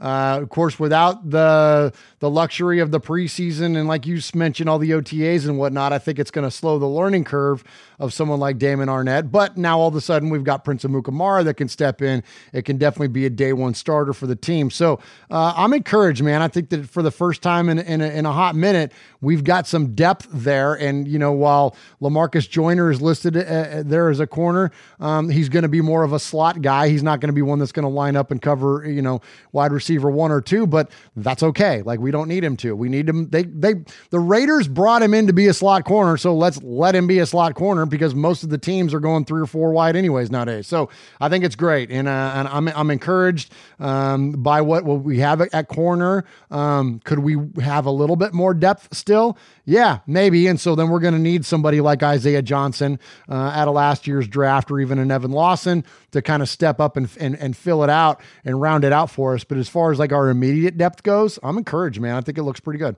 So they have listed Prince Amukamara as the starter and Trayvon Mullen. Do you think Prince Amukamara is the starter alongside Trayvon Mullen in that position battle at cornerback? Or do you think it's Arnett works his way to the top, or the free agents like Isaiah Johnson or I'm sorry, LaMarcus Joyner, whatever? Yeah, I guess maybe you didn't hear me on that. Yeah, that's exactly what I just said, that Arnett was going to work his way up because of the restrictions based on the without no OTAs, no preseason. Okay, yeah, sorry, forgive me. I guess I must not have heard you correctly. This show is just going out without no hitches, ain't it? Well, hey man, it's the first of our season here, so apparently we've got some gremlins to work out. All right. Is there a position battle at tight end, or, you know, there's not really a position battle, but what are your thoughts on the tight end position? I love it, man. I love this tight end room. This is killer. And, you know, Witten is still going to have a little bit in the tank in terms of a red zone target, but, you know, Will Compton confirmed it, man, when we had him here. Again, this wasn't anything that was on the air. This was just in conversation. He's absolutely a leadership hire. Like, this is a guy that you're talking about, young men in there, Foster Moreau and Darren Waller, that you know, they're going to need guidance from the old dog. And, you know, even more so than just in the tight end room, though, one of the things that I think that has been a challenge for Derek Carr has been leadership, and not in terms of like his ability to lead, because I think he's a good man. He's a good example. If anything about Derek Carr, we've always praised him for, has been his off the field in his locker room presence. But I do think there is a case to be made for, with that heavy layer of responsibility, it could potentially keep him from other things like worrying about just being a quarterback. Like, just go out there and be the best player you possibly could be. So when you have a guy like Witten in the building who's able to absorb some of that responsibility and to be able to be that leader in the clubhouse, if something goes wrong, Witten can be the guy to handle business, not necessarily Derek Carr. You know, what two better guys than to have Rodney Hudson and Jason Witten taking over, as obviously Huddy's already a captain, but to have Hudson and Witten be the captains of this offense and be the guys that can really run the room, and Derek doesn't have to worry about it. Like, I think that's a perfect scenario, and I think that's what the Raiders were doing when they brought in Jason Witten. Does Derek Carrier make the team? Probably. I mean, yeah, if they're going to carry 4, and most teams do, and absolutely, I think that he does. All right, let's move on to a linebacker. This is a big position of need, and there's going to be a lot of battles at the linebacker position, you know, for supremacy, if you want to call it that. Who do you see in the battle at linebacker? Well, I'm for the boys, so I'm hoping that the Raiders re-sign number 51, Will Compton, and he comes in there and leads the crew. But yeah, that's me being silly. But seriously, though, I really do hope the Raiders re-sign Comp and bring him in just for all the exact same reasons that I just gave you about Jason Witten. All those things apply to Will Compton as well. Will Compton is an absolute leader. He's a vet. He's a cagey dude. He gets it. He knows, he understands work ethic. He understands. Look at when Tahir Whitehead struggled last year, when they pulled the green dot from him, who got it? It was Will Compton. Who's captaining our defense at the end of the year? Will Compton. And when you take his stats in the 9 games that he played as a Raider, and if you were to extrapolate that out over a 16-game season, guess who the leading tackler would have been for the Oakland Raiders last year? Will Compton. So the dude, man, he can play. He's still got a lot in the tank. He's only 30 years old. So I definitely hope that they bring him back. Now, granted, he's not signed now. And so there's not a huge case to be made for him, but I think that there's room for it once these things shake out because Littleton's the man. Littleton, when you look at the way that he played, just go back and watch the Super Bowl against the Patriots and look at the plays that Corey Littleton was making in that game, deflecting passes, forcing fumbles. He intercepted Tom Brady. How many people have intercepted Tom Brady in a Super Bowl before? I don't even know that answer off the top of my head either, but I know it ain't many, but I know Corey Littleton's one of them. Like, this guy's legit, man. So he's definitely going to be our day one starter. He's going to be the field general. He's going to be the guy calling the shots. And then after that, you fill it out with Kwiatkowski and Nick Morrow and Markel Lee and whatnot. But I think that the depth, again, runs out real quick once you get past Kwiatkowski and maybe even a Tanner Muse. And that's where Compton, man, I'm telling you, I would not be shocked if Will Compton got extended an offer and ended up back in Oakland again this upcoming season. And especially considering the idea that they're on a shortened time frame here. So the learning curve needs to be shortened. Well, what better way to shorten the learning curve than to bring in the guy that was the captain of the defense last year? Like, do that. So I think that's ultimately where it's going to go. We'll see.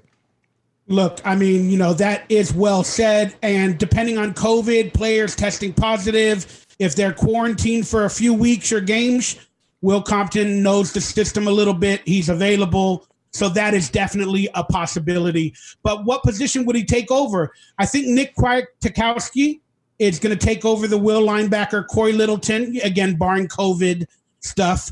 Middle linebacker is Corey Littleton. And the only spot available might be strong side linebacker for Will if he's brought on.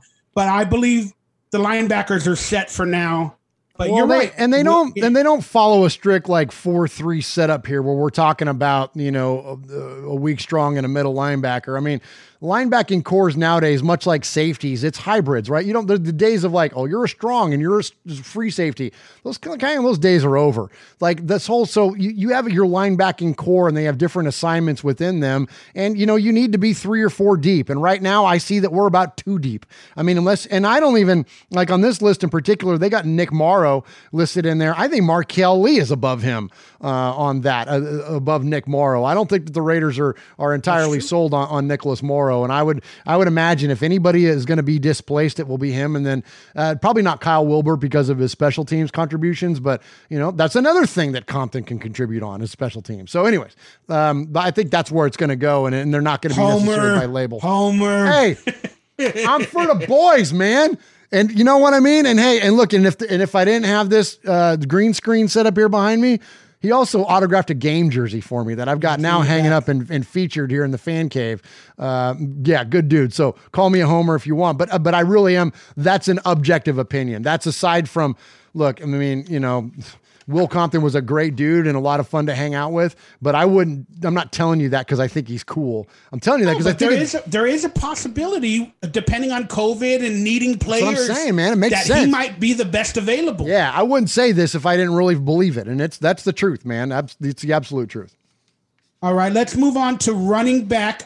There is a battle for running back, whether it be the third string or the backup running back to Josh Jacobs. Again, they might not go by that formula, but do you see Devontae Booker working out and surpassing Jalen Richard for maybe the second string or the third string back? I don't think so. I think when you're talking about the contract that Richard got and the production that he's had in this offense and the familiarity and everything, I don't think he gets displaced as the second guy there. And I love Lynn Bowden being listed as a running back. I think he's going to be your emergency third quarterback. And I think that we're going to see a lot of, I hate to call it gimmicky, but I will just call it creative offensive sets with these guys. And, I mentioned that he's kind of like the smaller version, a little bit different skill set than a Marcel Reese, but that versatility is there, and he'll be able to move all over the field. And I just love this idea that, and maybe because of the restrictions in practice and OTAs and preseason, maybe we won't see it, but I think that there's a very distinct possibility. This is just Murph theory. I don't know a damn thing other than being a fan, but how exciting would it be to see Mariota, Carr, and Lynn Bowden, all three in the backfield at the same time? And you know what I mean? And we've seen Marcus Mariota run out and run routes and catch passes and catch touchdown passes. And like the Titans used him in all kinds of gimmicky ways. And Gruden is certainly not above that. And I think that there's a lot of fun that you can have with the players that are going to be in the backfield. And Lynn Bowden fits into that big time. So even though he might be quote third on the depth chart, I think you're going to see him moving around quite a bit. Slot receiver, you know what I mean? Can you imagine you put him back there at running back and then you motion him out into the slot? This guy had 1,000 yards catching at Kentucky, wide receiver yards. Dude's freaking a beast, man. I can't wait. There's gonna be a lot of fun going on in this offense. Yeah, I'm gonna be honest with you. After the signing of Devontae Booker, I already love the running back room. But after the signing of Devontae Booker and the draft of Lynn Bowden with his versatility, I 1,000% love this running back room. Josh Jacobs can do everything. We know he can. Jalen Richard has become a blocker, a do-it-all type of running back, and he's just playing great. That's why he was deserving of the contract. Lynn Bowden, like you said, he can be a weapon, like a Cordell. What was the guy, Cordell Stewart from back in the days? Slash, yeah. Lynn Bowden could be the Cam Newton running back in the backfield, the Josh Allen running back, quarterback. Oh, my God. And Devontae Booker, in the old age of John Gruden, is that power back that can get us 1 or 2 yards on 3rd and 1 and maybe 4th and 1 on a goal line. You have that power back in Devontae Booker. He didn't pan out in Denver, but we got one of the best offensive lines. And we got a fullback that can block in Alec Ingold. So I am thrilled with the Devontae Booker signing. Absolutely. And some belts about Lynn Bowden too. I don't know why, for some reason, people think of him as a small guy. He's not. He's 5'11". He's not undersized at all. He's thin like a wide receiver would be, but he's not short. So that whole idea that he could only even be relegated to a slot receiver, which I just assigned him to, he could split all the way out. He could be all over the damn place. This guy's going to be exciting as heck, man. I can't wait. Yeah. All right. Let's move on to the safeties. Jonathan Abram is a safety. He only played 1 game last year. He's a talker, but he has all the potential to be a Jamal Adams type from my perspective in a couple of years. And I'm really looking forward to him in his rookie season. That's right. I call this Jonathan Abrams' rookie season. But in the safety room, is there a battle going on between Jeff Heath or anybody else in the safety room? I definitely think Jeff Heath is in the mix, man. Jeff Heath is a baller. That's a guy that can play the ball pretty dang well. And when you look at some of his highlight reel and you look at his interceptions and whatnot, he can be a little bit of a hawk. And so I look at, we got a lot of depth, man, now at safety, and that doesn't even count LaMarcus Joyner, who can fit in over there. Again, the Raiders brought him on to be a slot corner, but he can, if we need him to be, go in there and play safety. Eric Harris can be a playmaker, as we know. Tanner Muse is listed as a safety here. I think he's more the hybrid guy. I think he's more going to play down low near the line of scrimmage and probably cover tight ends, maybe things like that. I don't know if he's going to be covering Travis Kelce, but maybe, I don't know, because that's a pretty big body to put up against somebody like LaMarcus Joyner. So instead you let, you have Muse play down there close and get physical with that guy, you know what I mean? Or Hunter Henry or any of the other tight ends that we got to play this season. So, but when you look at the overall depth though of our safety room, dude, it looks good. And I'm fired up for Jonathan Abram. He might be, my favorite of all the rookie class, or not, I call them rookie class, but all of the young players over the past couple of years, of all the Mayock players, like Abram might be my favorite. And like you said, he only played one game, but this dude just has Raider written all over him. He's got the intensity. He's got the passion. I love it that he's kind of goofy. Did you see the picture of him and Amik Robertson working out? It's so funny. Amik Robertson standing there and he's got this like intensity about him. He's got this look on his face. Like he's ready to beat the crap out of the person taking the picture. And then Jonathan Abrams going, like, just got the biggest cheesy, crap eating grin on his face. I love it, man. I love his dynamic and he reminds me of a Raider. Like he's kind of silly, kind of goofy, like, very gregarious and all that. But when it comes to game day, at least on that one game we saw him play, he freaking brought it, dude. Like that didn't translate to any kind of like, he's like a Villapiano, right? Villapiano's like silly and like, big storyteller and funny and goofy and all these things. But when he got on the field, he was taking your freaking head off, literally. Like to that idea that like Abram could be that kind of a guy that's like, a lot of personality, but yet when it's game time, just freaking hammers you. Like, I love that, man. I love it. That's like the epitome of a Raider to me. Again, just look at our safety room on the chart that's above. I mean, Jonathan Abram, let's pencil him in as a starter, barring any setbacks or injuries. Demarius Randall is a quality player. Jeff Heath is a quality player.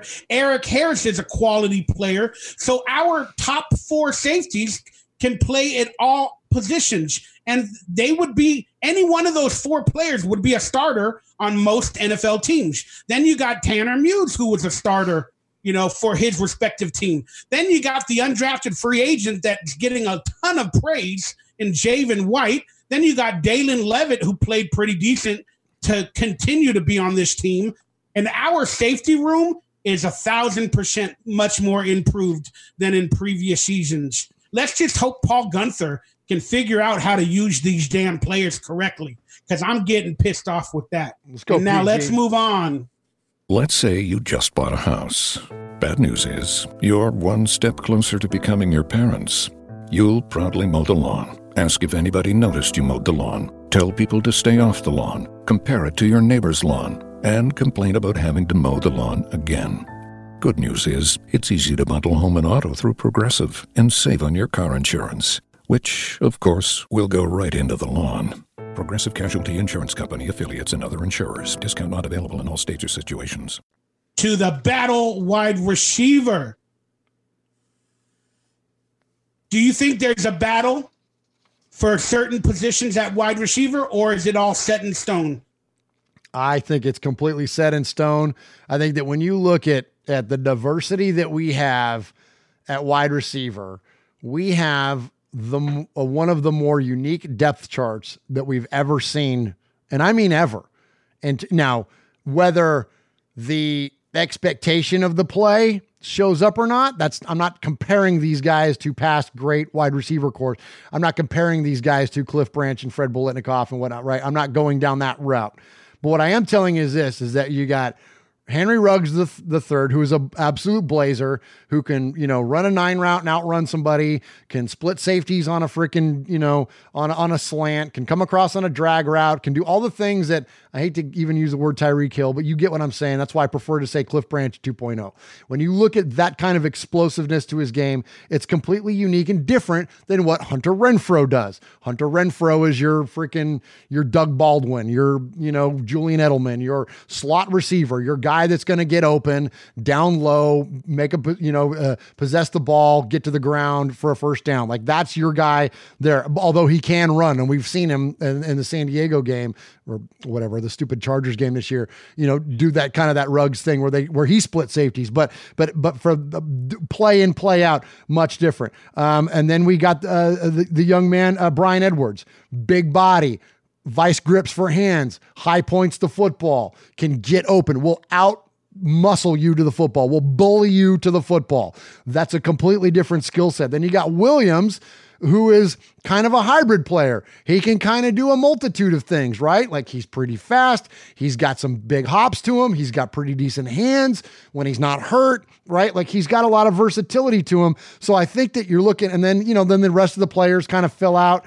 Rico Gafford's like the third fastest player in the league and whatnot. But like, Zay Jones is a little bit of a hybrid player as well. But those main guys that I just named, Tyrell Williams, Henry Ruggs, Hunter Renfrow, and Bryan Edwards, I think those are your 4 guys that you're going to see featured in this offense. And all of them do distinctly different things, which is perfect, because what do you have to do to beat teams week in, week out? You got to attack what they're weak at. And if you don't have versatility offensively or defensively for that matter, you can't exploit matchups. So, and the Raiders are going to be able to exploit matchups. If they got a cornerback that's weak against whatever, then that's the guy you're going to line up there over there on that side, on that player, play in, play out. If you've got a linebacker that's weak in coverage, or you've got a whatever, you're going to be able to exploit these things because you can. We haven't been able to do that before. We ran out of talent for many, many years because we didn't have depth. We didn't have diversity.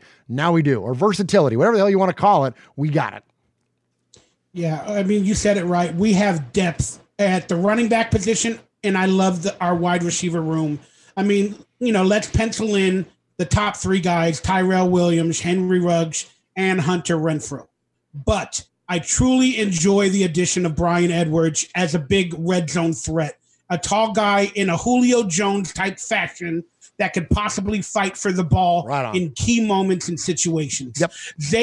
Zay Jones in a second year in the system, much is to be desired of Zay Jones.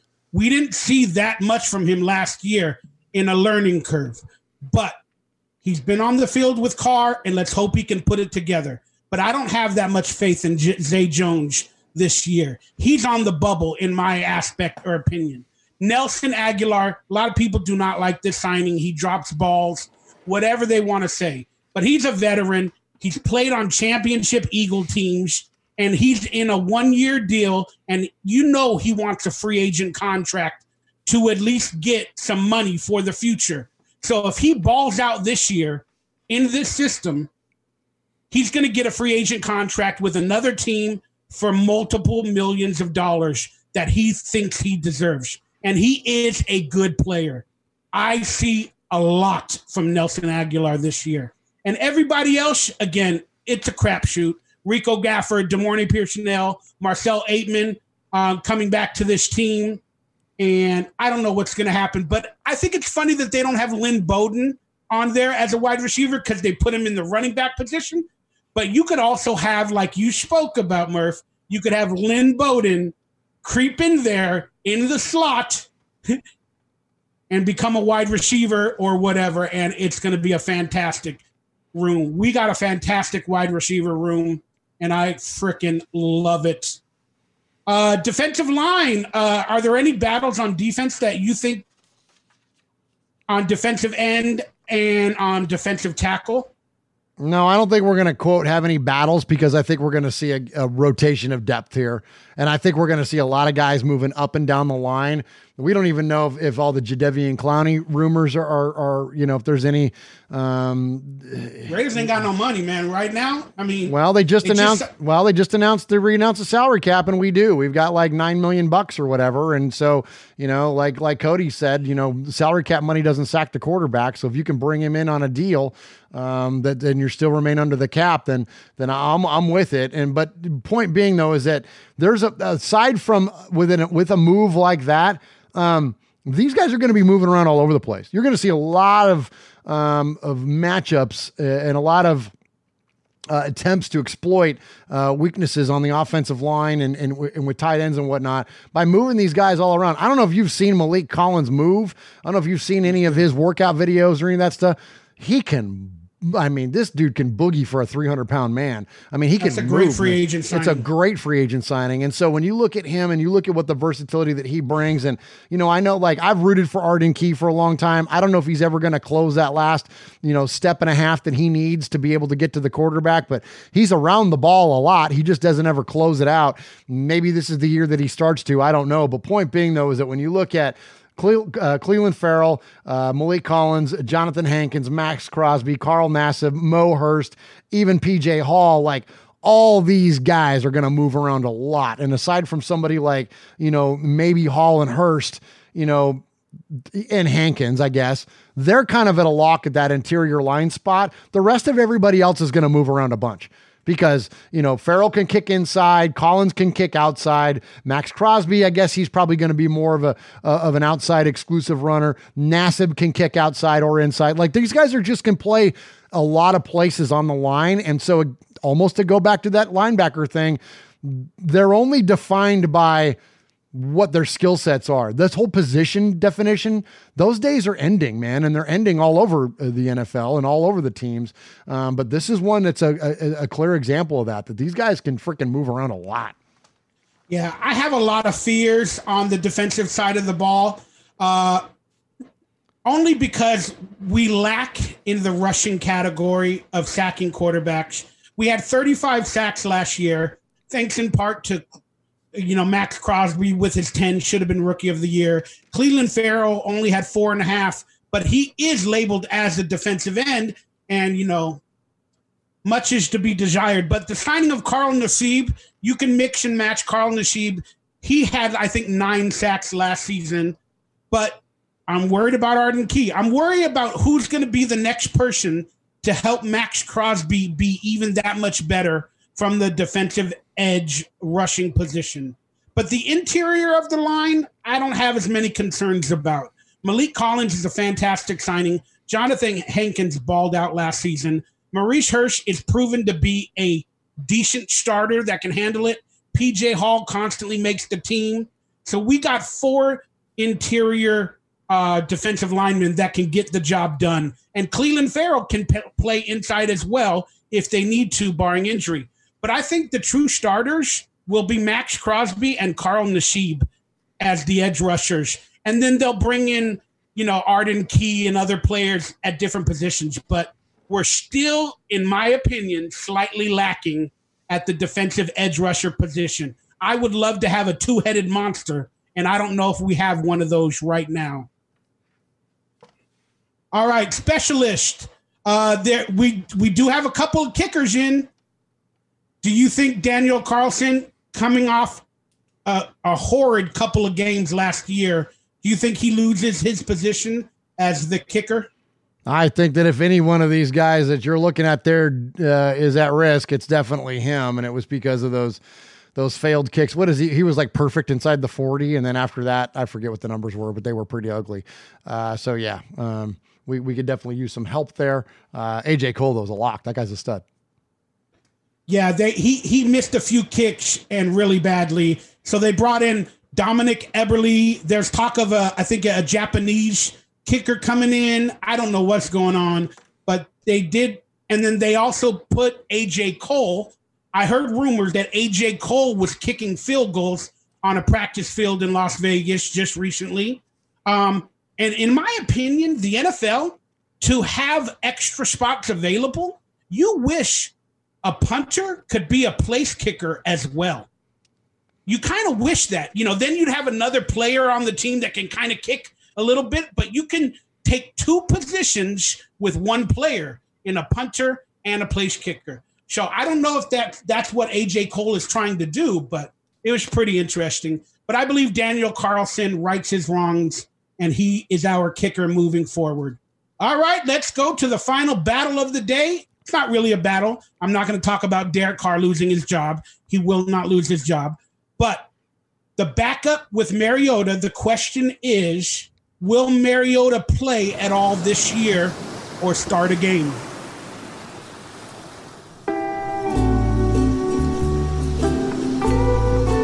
You guys got to watch Murph's previous podcast. We love us some Marcus Mariota around here. All right. I don't think that Derek Carr is going to lose his job to Marcus Mariota either, but I will tell you this. If the Raiders are 1-4 going into the bye week, which is a distinct possibility considering the lineup of the team, that wouldn't surprise me if old Marcus was our starting quarterback coming out of that bye week. Now, that said, in terms of who the backup is, it's Marcus. Like that's it. That's it. And Nathan Peterman is going to probably be long gone, and your emergency quarterback is going to be Lynn Bowden Jr. But I'm serious, man.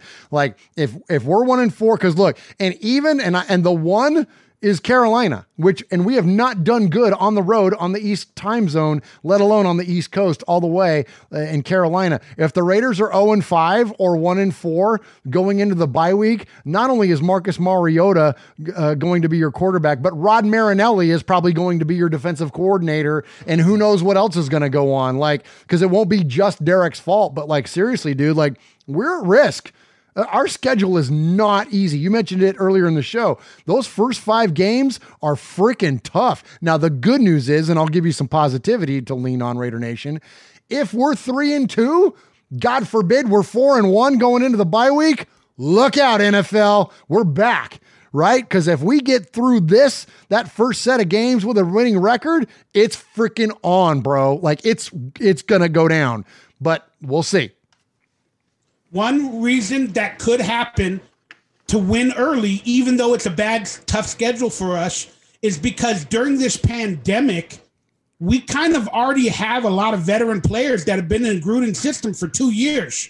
So that bears well for a lot of players, even Derek Carr. And I think Derek Carr is in for an MVP statistical type season this year. I hope it translates to wins on the field, because I would hate that scenario that, we're 1-4, but maybe Derek Carr is throwing 300 yards a game, 2 touchdowns, but we're still losing. And then people are going to start clamoring for his head when he's playing actually good, but our defense is continuing losing us games for whatever reason. I would hate that scenario. But I love what you said about Peterman. You're right. Maybe Peterman's not going to be on the team. He's making more money than Cam Newton. He's literally making more money than Cam Newton this year with the Patriots. Get rid of his butt, sign Jadeveon Clowney or whoever else is available as the defensive edge rusher, and let's move on. But I'm proud to have Marcus Mariota as our backup. I think Derek Carr's going to have an MVP season. And long story short, barring COVID-19 quarantines, I don't see Mariota starting a game for the Raiders. Now, the Raiders are going into this training camp with 80 players. That's what the NFL is allowing. And as you've been seeing, I listed how many players are on the roster at their offense position. There's 42 on offense listed right now. Then on defense, there's 35. Then at the specialist, there's actually 3 players that are specialists. If you add all those numbers up, that's officially 80 players. That is our training camp roster that you guys were watching on screen. Now, quickly, do you see any of these undrafted players that signed with the Raiders making the official roster, not practice squad, making the official roster of the 54 or 52? No.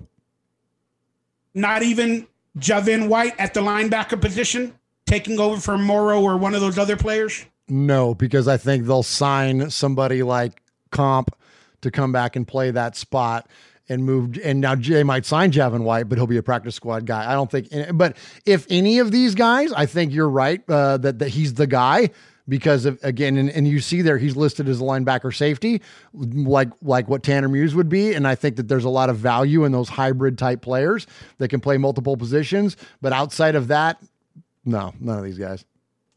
Yeah, I think it's interesting with Javon White, and he's getting so much press and so much coverage because he is from Las Vegas. I think he might find his way onto the roster, whether it be practice squad, and maybe even play in a game or 2 this year. Other interesting pickup is Liam McCullough, the long snapper, because they can save a bunch of money with letting go Trent Sieg.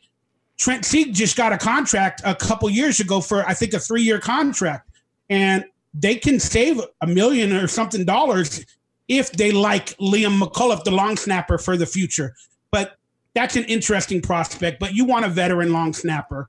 But I was just throwing that out there. They do, and on the playing the homer card there, where you talked about, Javin White's a UNLV guy and coming home and all that, I would just offer you this, Raider Nation: don't get too caught up in the hype behind a player playing in his hometown. Because remember when we all got excited about Keelan Doss, and then Keelan Doss literally had a pass hit him in the face that he dropped in the end zone on a Hail Mary that would have won the Raiders the game, the last game in Oakland. Remember that? Like how beautiful of a story and this is not me crapping on Keelan Doss. I'm just saying that like we can't get caught up on the team, isn't he? He's listed right now, but like we can't get caught up in this whole notion of like the story. Look, I love the story. I love a good story, but that's not what wins you football games. Stories don't win a game.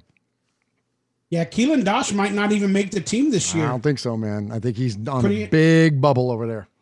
Pretty interesting. I want the tight end Nick Bowers to make the team just so I can buy a jersey that says Bauer. Oh, there you go.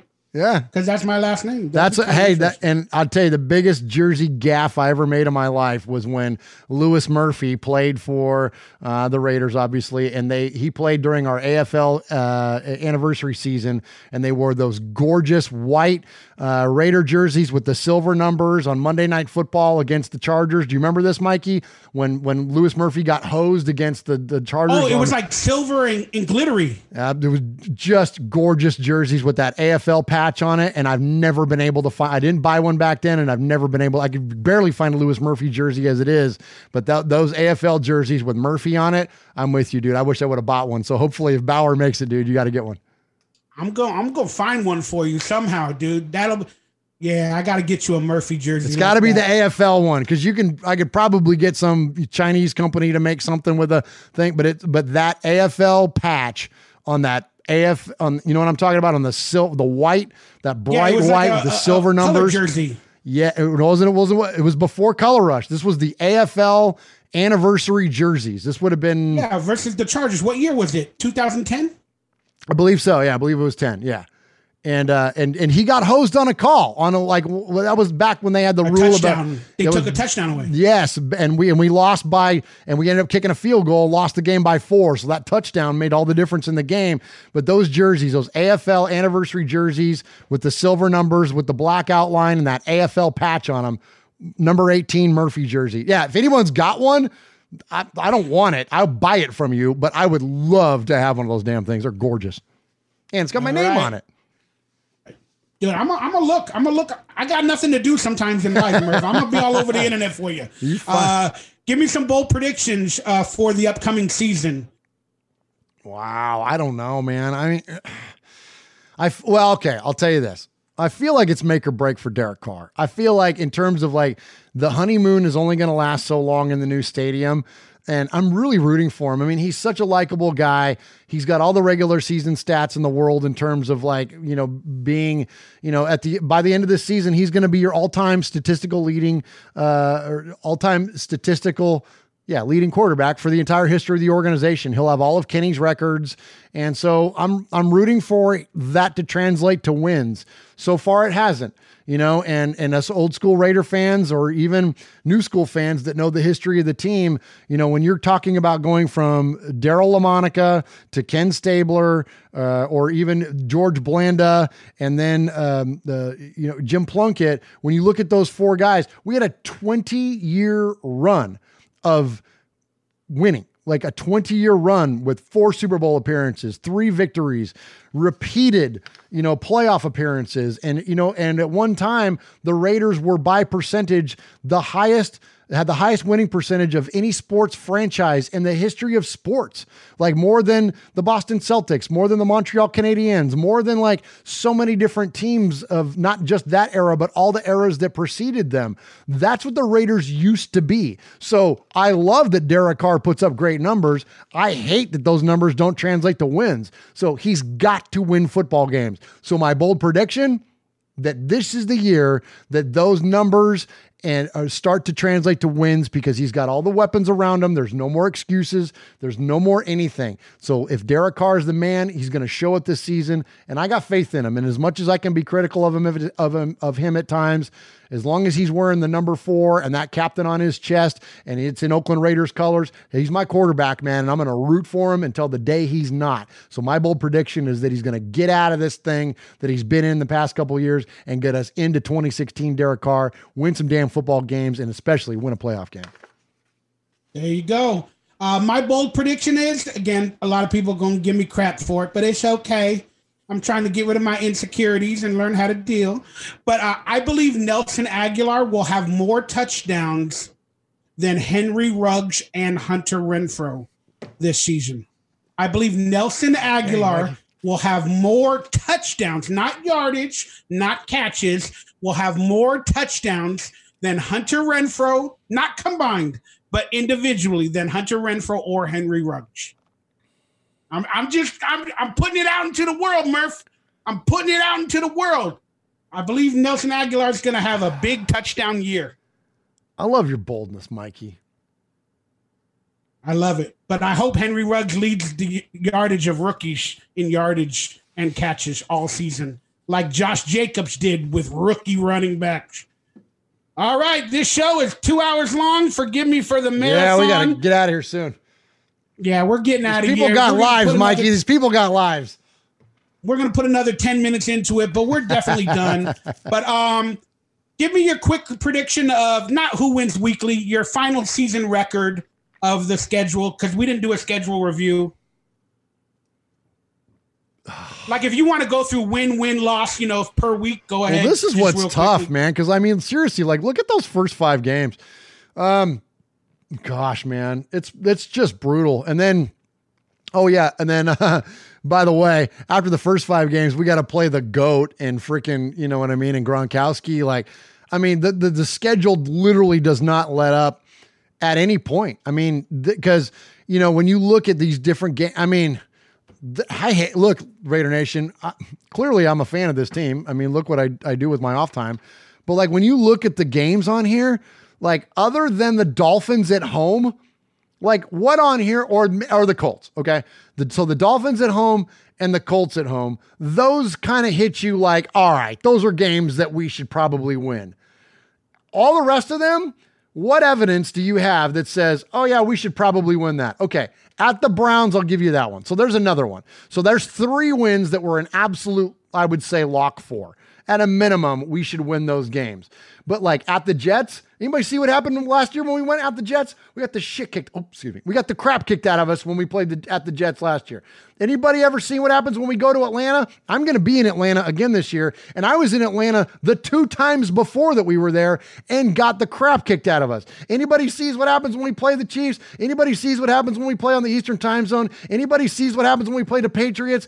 I mean, like you look at the Bills are like one of the more upcoming teams in the AFC. Like, look, the Chargers are going to be at the Chargers in an additional home game for us. And we won those 2 games last year. We swept them. So that gets us up to 5. After that, man, I don't know. We're good to beat the Broncos once, so that's 6. Like, okay, give us the home opener, or give us the opening season at the Panthers. That's 7. I think 8-8's a good year for us, Mikey. 9-7's a great year. 10-6, and we're making the playoffs is playing above expectation. And look, I fall into this every single year.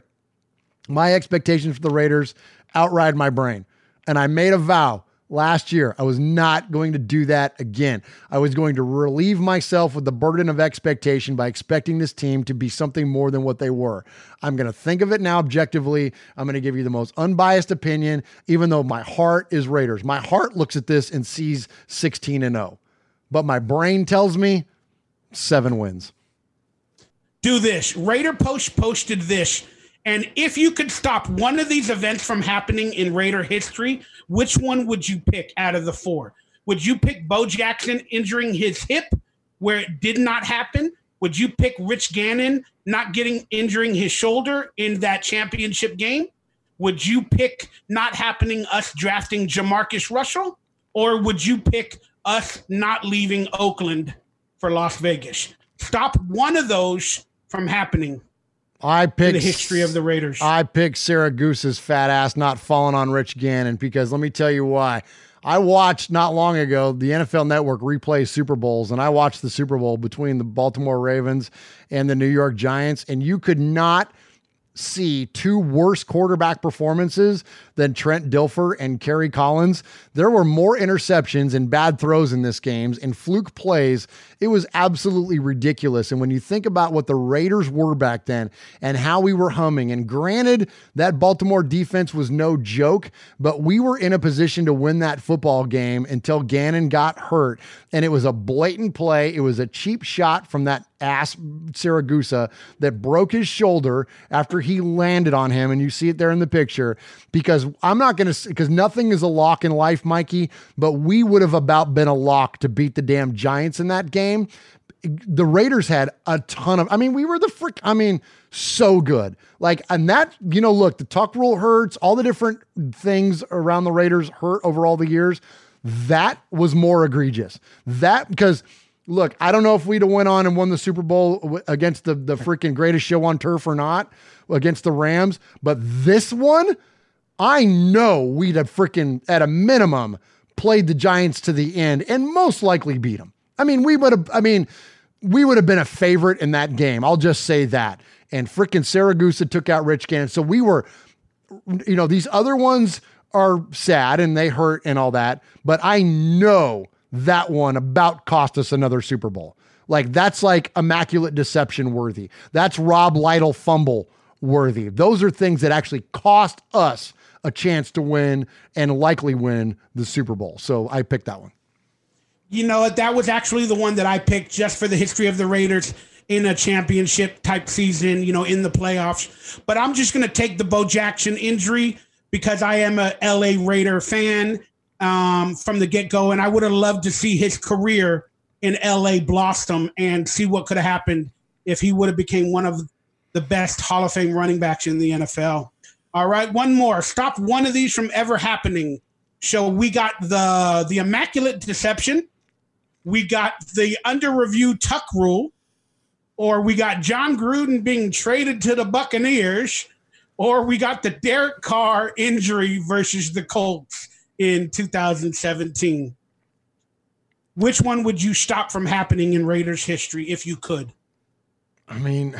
It's hard not to pick the immaculate deception, the most egregious non-call, or call, whatever you want to call it, in the history of the league. This was by all accounts, by every journalist voted, the immaculate deception is the biggest job in the entire history of the league. So it's hard not to pick that, but that happened the year before I was born. That was 1972.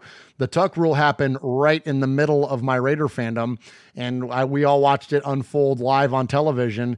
And, that led to John Gruden leaving. You know what I mean? If it wasn't for the tuck rule, John Gruden never gets traded to the Buccaneers. So, and also when you look at the historical shift that happened because of that, because it wasn't just us not going, it was us propelling Tom Brady and the Patriots into the stratosphere to become the greatest, franchise of the last however many 2 decades now, and arguably the greatest of all time.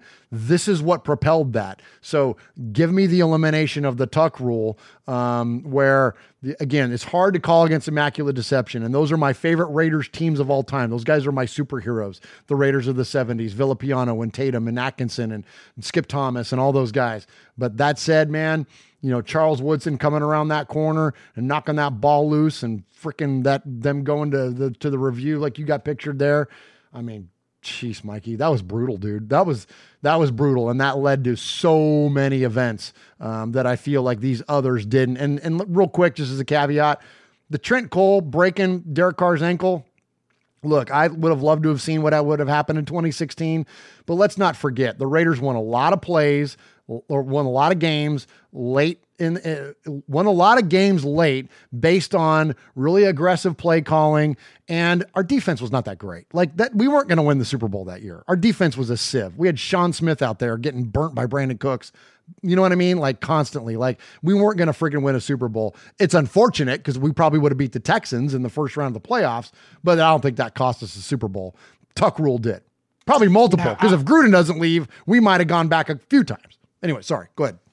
All right. Tuck rule, we'll just end it there. That I've never witnessed anything like that live that I can remember in front of my face. And we all saw it coming. out of nowhere, the announcers start saying, oh, they might, why are they talking so long? They might come up with, the tucking. All of a sudden, the announcers and the reporters are talking about this rule that has not been used in many, many, many years. Where did that come from? So when the announcer started saying it, I'm like, can it be? And then the call came down, and the rest is history. And my God, that is a day that will live in infamy. Yeah. And we stopped being good. I mean, I know we went to the Super Bowl the next year with Bill Callahan, but like after the Immaculate Deception, we didn't stop being good. We won the Super Bowl within the next few years in 76, and we're in many AFC championship games. Like that didn't derail the path of the Raiders.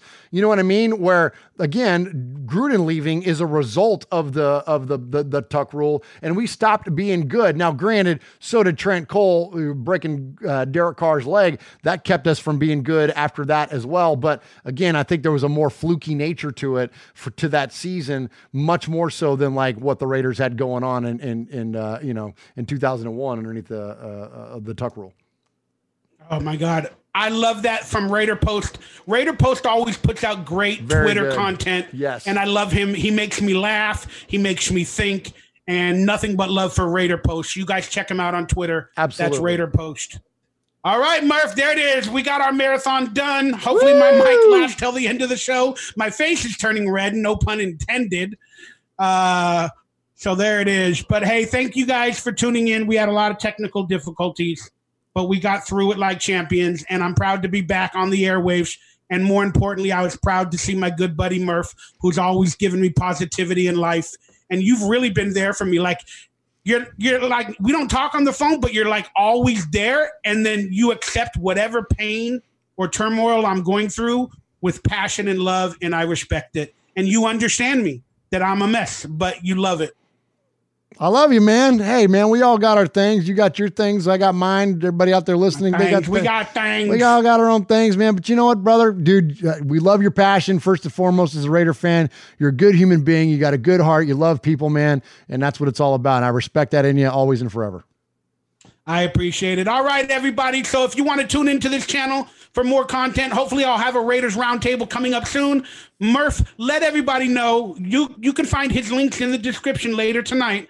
But let everybody know what you're doing on your channel, what's coming up, and how they can find you. You can find us youtube.com/Murph's Fan Cave. That's MURFS Fan Cave. So please do us a favor. We just recently crossed the 2,000 subscriber mark. So please continue to support us in that way by subscribing to the channel. And heck, let's shoot for 3,000 now. So that's youtube.com/Murph's Fan Cave. If you're interested in the Compton jersey, if you got more than $500, because that's the latest offer, then definitely send us an offer on that. But we have lots of other fundraising opportunities coming up. Mikey, I started a nonprofit, something that you and I haven't even talked about. I started a nonprofit called the One Nation Foundation, and we're gonna have a huge initiative behind that going forward, where we're gonna contribute to many Raider charities and Raider organizations. So, anyways, all that is possible because of Raider Nation, because of our listeners, because of the likes, the subscribes, the retweets. So please check us out on YouTube, subscribe to us, watch the videos. And then also, if you're an audio podcast listener, just search Murph's Fan Cave, MURFS Fan Cave on any podcast service, Apple, Google, Stitcher, iHeartRadio, Spotify, you name it. We're on all those things. Subscribe to us. Please like it, man. Like it, subscribe to it, rate it, do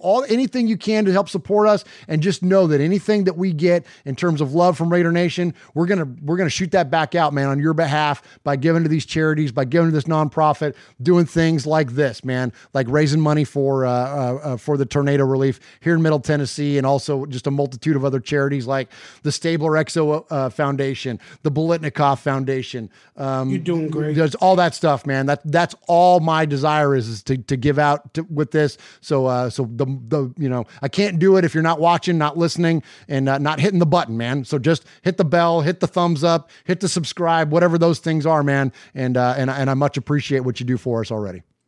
Yeah, quick little hypocrisy story about YouTube, if I can get into it. Speaking of charities, because of you, everything you've been doing throughout the years, Raider Cody just recently to that foundation, the youth foundation, I was like, I watch videos of big YouTubers and they have a charity link above the chat room. There's like an actual charity link where people can click on it for a certain charity and donate on the actual YouTube page. And I was like, you know what, Mikey Raider, you got to get into this donation spirit. Let me find out how to put that link to one of these charities on our videos. So I looked into it yesterday and I was trying to do it, but you can only put the link to a charity to earn money if you have over 100,000 subscribers. Oh, does that make any sense? Why can't a person with 50,000 subscribers get donations to a charity? Why do they have to have 100,000 subscribers to have that option available on YouTube videos? It makes no sense to me. Yeah, and I hate that, and first off, I'm completely remiss by not crediting Raider Cody as well, who is the co-chair of this new foundation that I've started. He is it's you and him. Great. Yes, and he is absolutely responsible equally for this initiative. You know, he did his own fundraising things, which was brilliant. What he did for the Greater Youth Sports Association, we did our thing for Blitnikoff last year. We're doing a thing for EXO this year, and he and I talked, and we decided to combine forces, and that's ultimately what formed this One Nation Foundation. So, but thank you for shouting that out too, because I did not know that. And I will definitely, what we're doing is an official nonprofit. So this is not just like some fan initiative thing or whatever. Like, I've founded this, this company and this corporation, and Cody and I are co-chairing it together. And so whatever opportunities are out there for us to link it up to different sites with different YouTubers or content creators. Yeah, link it up to all Venmo that stuff. too. We're going to do all that. Money that way. Yeah, we're going to do all that stuff, and know that we're going to give it all away. We're going to give it all the way to these charities. So it's going to be cool. Fantastic. All right. I just thought it was ridiculous because I finally wanted to support a charity. I was like, you know what? I'm in the giving spirit. The Lord has given to me recently, and I was like, I wanted to do it. And then YouTube's like, nope, not until you have 100,000 subscribers. Well, then let's get Mikey to 100,000, man. Then he link into the One Nation Foundation. How about that? There you go. If YouTube accepts it, or do they have their own? Oh, that's true too. Well, then I'll start writing them letters for discriminating against us for being Raider fans. All right. It's time to get on out of here. Thank you guys for tuning in. Let me sing the song and let's get on out of here. Thank you guys for a wonderful day. Here we go. Hey, first off, wait, real quick. Thank you, man. Thank you, dude. I'm so glad to be back here. I missed this show, brother. And we get people hit us up all the time. What happened to Mondays with Mikey and Murph? What happened to Mondays with... Well, here we are. We're back at it. It's season 3. I don't know how regularly we're going to bring content to you, but just know this, man. Mikey and I are both dedicated to this show, and I'm thankful to be back here with my buddy Mikey, man. This has been a lot of fun tonight. A lot of fun talking Raider football with you, brother, and look forward to more of this. Yeah, thank you. We'll definitely have at least one more show before the season starts. I think so. And then hopefully we'll be able to do it weekly. Again, I have a lot of setbacks. I'm not going to go into that, but we're having season 3. Long story short, the boys are back in town. I think one of the people tweeted that and I loved it. I thought it was great. The boys are back in town. Yeah. All right, let's get on out of here. This has been Mondays with Mikey Heath Murph. We talked a lot of Raiders and football dirt because we're trying to be a cool Raider talk show. We number 3 so far. Let's go. This has been Mondays with Mikey and Murph. We'll see you in about 2.5 to 3 weeks. We're out.